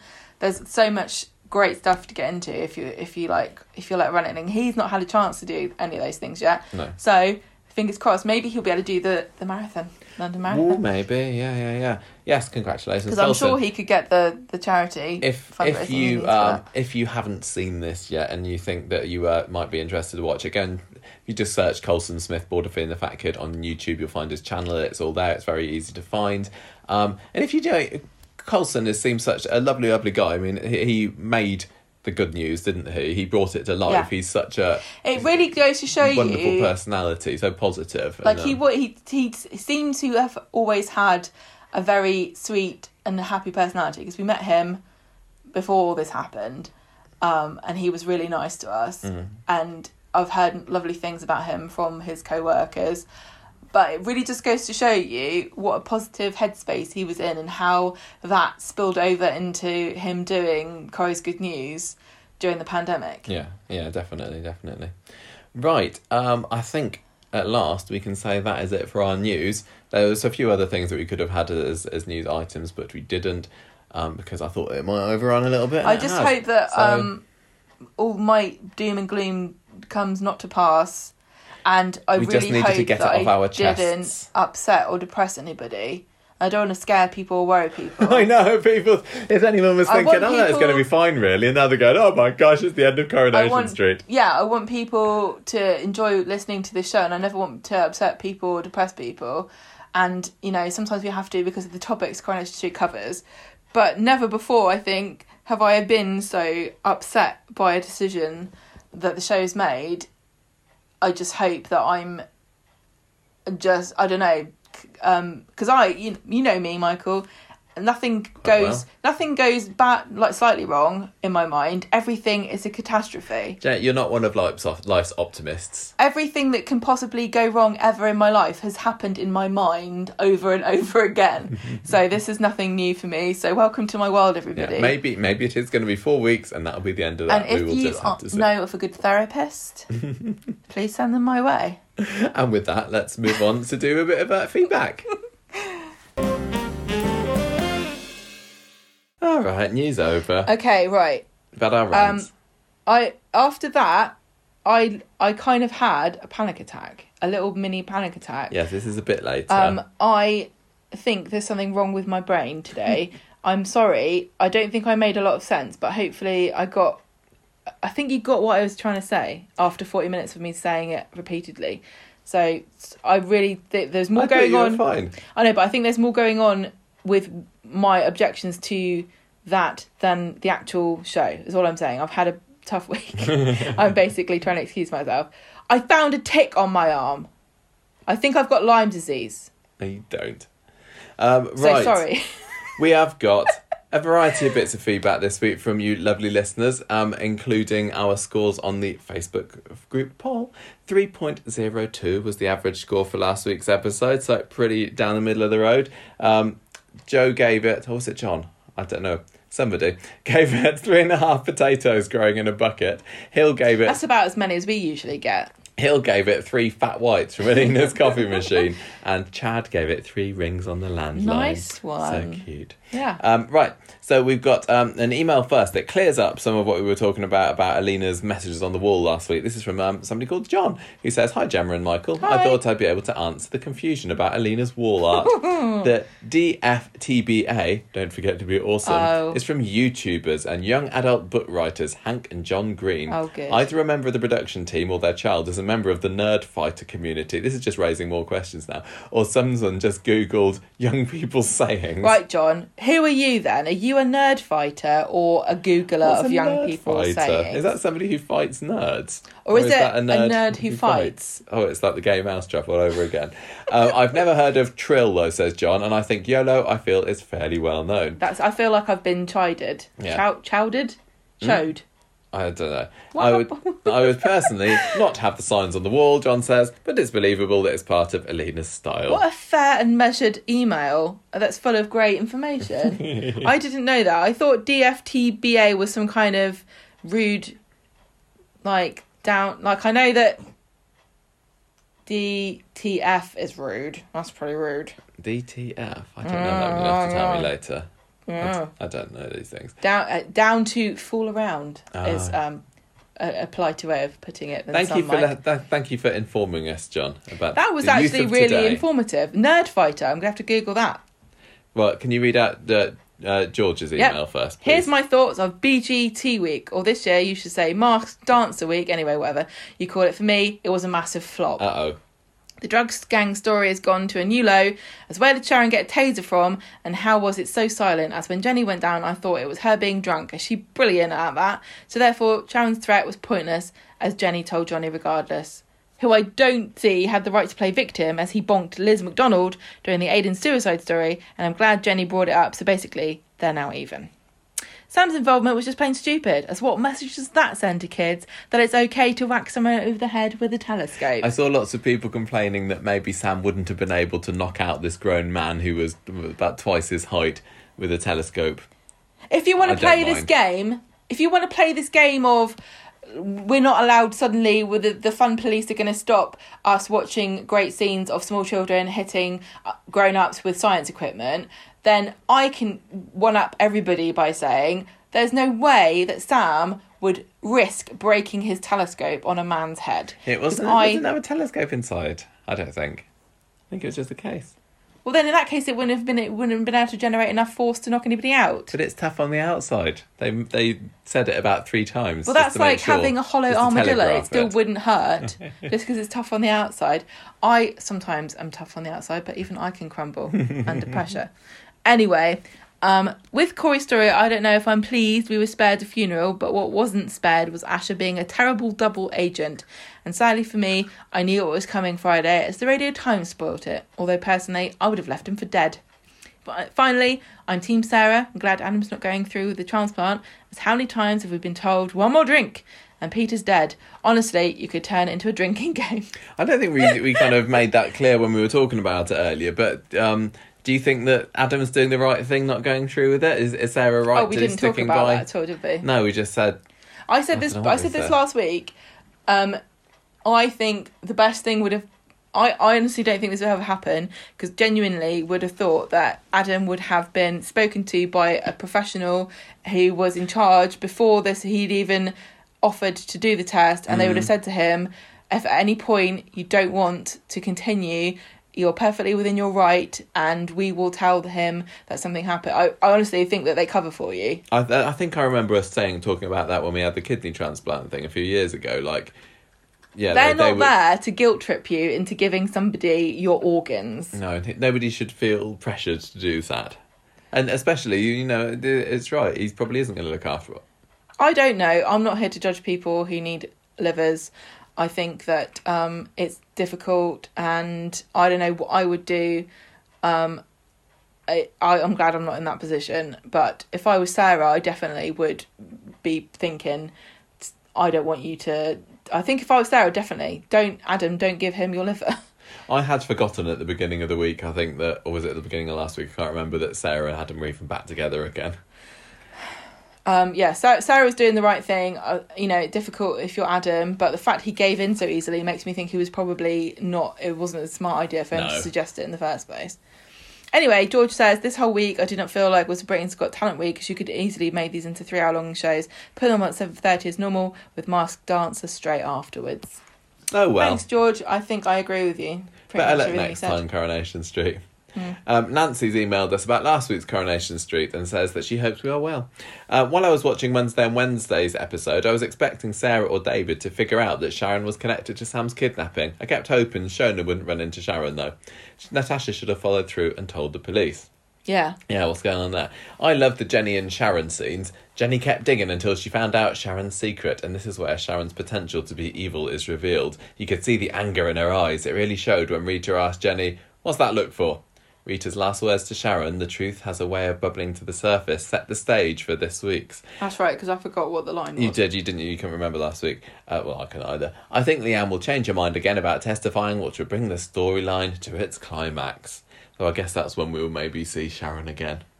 And Leanne was saying a few weeks ago it's only going to be a few weeks that we have to stay in hiding, so maybe that is happening sooner than we thought. Maybe Leanne and Nick will be waylaid on the way to the court.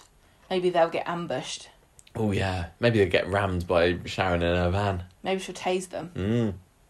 The scene with Abby and Nina was poignant and moving. Nancy says, "I could feel everything Abby and Nina were feeling. I'm looking forward to seeing Abby letting Nina come to the funeral." They do need a scene where they hug each other. Yeah, they do, but they won't get one.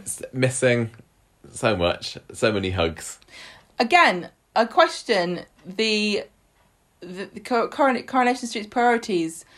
Why would you put the actors who play Devon and Debbie together? Why would you bubble them up for a scene where they could have been sitting apart from each other and it would have had the same effect, and not bubble up Nina and Abby? I mean, to be fair, perhaps Molly Gallagher doesn't want to hang around with Sally Carman and Joe Justine in the house together. I don't think that's how it works. But obviously there must be other things. I just really, really want to hug. I really hope it's not too long before they can go back to normal filming. If you're not in the UK, you probably don't know what the situation is. Obviously, all the different countries have different rules. England at the moment is looking to end lockdown in the middle of June. But unfortunately, the R rate is going up over 1 by quite a lot, and so everyone is wondering whether all the restrictions will be lifted. Feel like it's going so if the restrictions are lifted, I think it's like June, is it 20-something or other? That would be, I presume, I don't know whether Coronation Street has any added safety measures that they might put in. It would make sense if they did. Yeah. But legally speaking, I don't believe that they could be told that you're not allowed to do such and such. I mean, it would be nice if for their protection of the actors, they said, you know, we're not just going to have Carla and Sarah making up by having a tonguing session, because that seems a bit overblown. But, you know, we could have Nina and Abby have a hug, just a side hug, you know. Yeah, it's just got to be soon. It feels it's like missing a bit. At the beginning, I was okay, and I didn't really feel like I was missing out on anything. But what's going to be gutting is if when they go back to normal filming, if it's still like, oh, it's still not as good as it could be, that's going to be the real. They're not going to have this excuse anymore. No. Nancy gave last week's Coronation Street 3 tight leashes out of 5 and gave Jenny the character of the week. Thank you. Rebecca, she has messaged us and said, even though I've not forgiven Jenny yet for sleeping with Ronnie, I do love her sleuthing. Although I'm very wary of Sharon blackmailing Jenny, as she could easily let it slip to Johnny. I really hope as well that it's Jenny that cracks the case around Sharon, and also I loved seeing Rita again. I'm on Michael's side regarding Daisy, and I think she wants to make Jenny's life a misery, and this whole, oh, I'm like a daughter to you, is just a ruse.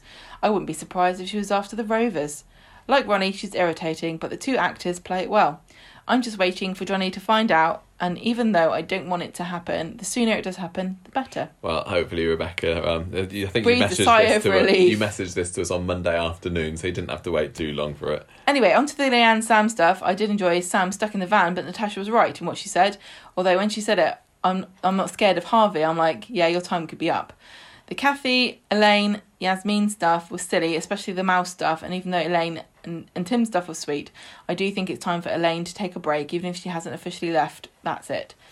The hoarding was a good callback, but I wish we had scenes of the many boxes Kathy had bought. I also loved a scene of affection between Kathy and Brian, as we hardly get them. I don't know if it's me, but Alina drives me mad every time she comes on the screen. I'm almost getting to Kate levels of hate, and that saddens me, as I used to love Alina. I did enjoy Evelyn, but she should have called Tyrone out a bit more. What she did was more petty. What's going on with Evelyn and her getting Bernie to be her slave? Oh yeah, didn't Bernie say she wasn't going to do it anymore? There was at the end of the last week. Like, she was going, I know what I'm going to do. Yeah, I know what I'm going to do. Wait a week. But it's only a day, because all of a week is in a day. Fizz saying Tyrone used to bring her a mug of tea in bed was so sad. Evelyn on Friday I loved, although I didn't think that she was faking it. I'm wondering what Benny's plan is, knowing how she likes to upload things to the internet. Maybe she's going to upload the video of Evelyn. Can't really think of anything else. I don't really mind Curtis. He's okay for the moment, and I would like to see Emma happy. I did like the Steve and Amy scene, and I put Emma and Steve doing charity work in the predictions, so I was happy about that. Good to see Nina again, although I always have to give a double take whenever she's behind the counter of Roy's roles. I do think she will go to the funeral, though I'm really hoping Abby has a change of heart and asks her rather than Nina turning up.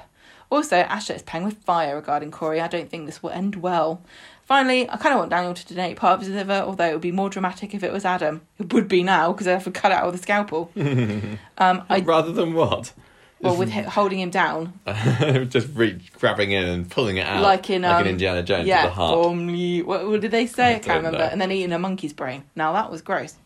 They could have done that this week after 9pm. They've lost the chance They could have eaten a monkey brain right out of the skull. Anyway, Rebecca says, I just want Peter to have the operation and end this story and maybe push Peter and Carla to the sidelines for a bit. Yes, please. Character of the week is Jenny. Just for Friday's episodes alone, I'll give it 3 mucky estate agent role plays out of 5. Lovely.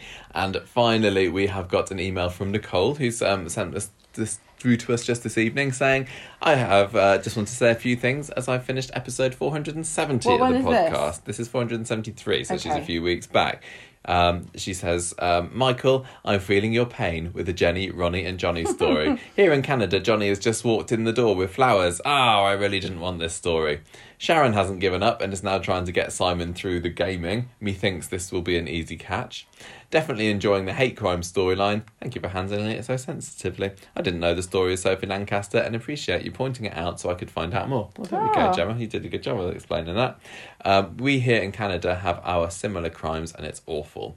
Loved your character profile on Seb. I'd forgotten so much. and she says she loves listening to Abby's bell during the podcast. well, we've taken it off. We've just she's wearing it most of the time, but she is debelled for podcasting sessions now because she's just far too distracting too much for us. trouble. We've had Abby sitting on our laps for part of today's podcast, and she'd have been jingling away merrily had we not taken the collar off. So that was a couple of weeks experiment. But it's still here. Look. Oh yeah, we got it on the side. Are we done? I think we are done with that. Oh, yeah. I feel like I've purged some horrible poison from my body. What were you talking about? The street talk bit? Or were you talking about the news? The news, the street talk, everything. I just felt like I partly didn't know what I was talking about for some of the street talk, and I'd forgotten bits of it, which doesn't bode well for a week that's supposed to be, unforgettable drama. And I just really wish that it could have been a week that we could look back on in many years to come and go, oh yeah, I remember that. But if you put it up against the other Britain's Got Talent week, it doesn't really compare. It had the potential in so many places, but it just didn't. It just fell short every moment. It feels as though this is like the end of this being an important week on Coronation Street. No, they'll try it again next year. No, but I can't imagine why. I mean, The Masked Dancer, is that going to be their next flagship talent show for the next 10 years? No, they've just not been able to do Britain's Got Talent because of COVID. Are they going to bring Britain's Got Talent back? I don't know. Oh yeah, they will. They won't they? I don't know. Yes. It's been running for a long time, Marcus. And being very successful. All right, whatever. I think you're being boring. But what I'm trying to say is, it really feels as though, I mean, we just did our Patreon episode where we talked about the top of all the years that they've done it. What were the top ones? And it felt as though those went together quite nicely as a set of episodes that in this year slot will not be repeated, because they had a chance to do something along those lines this week and they didn't. And I know that they've had COVID, but they've had other opportunities and they've taken opportunities in other weeks. I mean, they did a really good.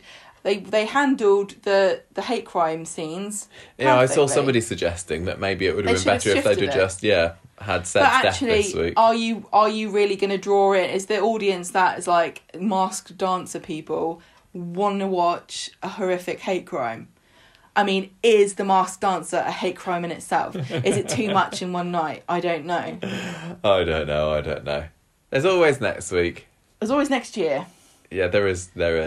I just appreciate Coronation Street being out of the pattern because it can get a bit predictable. Like, everything's building up to the same point in the year every year in a row. Yeah, but this is what I'm trying to say to you. Isn't this a perfect demonstration of the fact that it doesn't behoove Coronation Street necessarily to have these set dates that they have to hit storyline beats for? No. Because it doesn't always work. Unfortunately, it's worked really well in the past, which means there's a yardstick for which this week will forever be judged against. Is that beneficial anymore? No, I'm going to say it's not, actually. In fact, it makes the show, it gives the show a weight of expectation that it can't live up to anymore. You've got to have a stunt. You've got to have something really big and someone has to die. Someone's got to die. But then you don't want it to be predictable and have the same things happen every year at the same time. I know. So it's a bit of a, it's a very catch-22. It's one of these dilemmas that you have to deal with when you're producing a show like Coronation Street, and that's why I'm glad that I'm just sitting here moaning about it rather than doing any of the actual work, because it's much easier to moan about it. It is. Well, we'll be back for more moaning.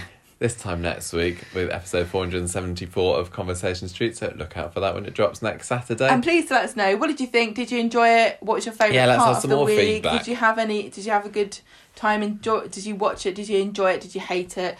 What do you think about Corrie being on Preloaded on ITV Hub? The other thing that we didn't even mention, I don't even think we mentioned this, when we were talking about it, is that it really is unfair for people who don't have a good internet connection. Oh yeah, no, we didn't mention that, did we? Where did that come from? And people that don't know about ITV Hub or how to use it. People that don't have...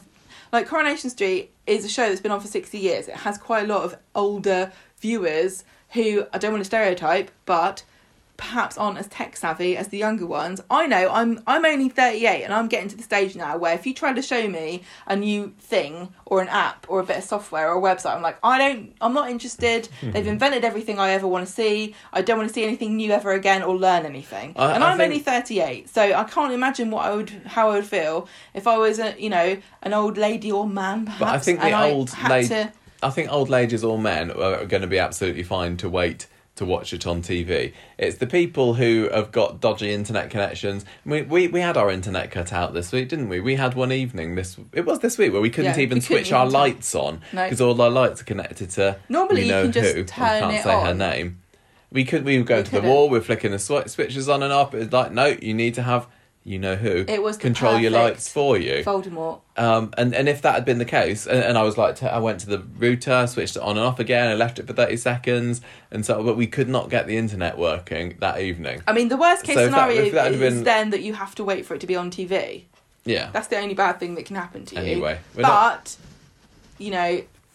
As we move forward to embrace new technology, we must always be wary of leaving people behind through no fault of their own. Yes. Well, tell you what, when we move house, we are going to change internet providers. I was reading this article about a lady who was a pensioner who didn't have electronic banking, and she couldn't do direct debits, and so she had to pay extra for every. You know how when you do direct debit, you pay slightly less because you do it every month and you commit yourself. Well, generally speaking, if you have a bill and you spread it out over direct debit, you get charged less because they want to incentivise you. But she actually couldn't do that because she didn't know how to. She needs to get with the times. Some people cannot do it, and it's not fair. Okay. Whatever. We're done. Everybody, email us at conversationstreet@gmail.com should you wish to drop us a line. If you're not following us on Twitter, we are at conversationstrew. And I've just made a big speech here about people who don't have the internet. But I guess if you don't have the internet, you can't hear me. Very true. And you can't send us an email. Slag them off as much as you like. What bunch Facebook, of idiots. YouTube, Patreon, blah, blah, blah. People who don't understand podcasts are the worst. Sorry if you came here because you heard Radio Manchester and thought this sounded like a good way to spend your time, because it wasn't, was it? It was a waste of time, actually. So that goes to show you shouldn't trust the radio. Exactly. Or the BBC. Defund the BBC. Goodbye, see you next week. The music for this episode came from podcastthemes.com.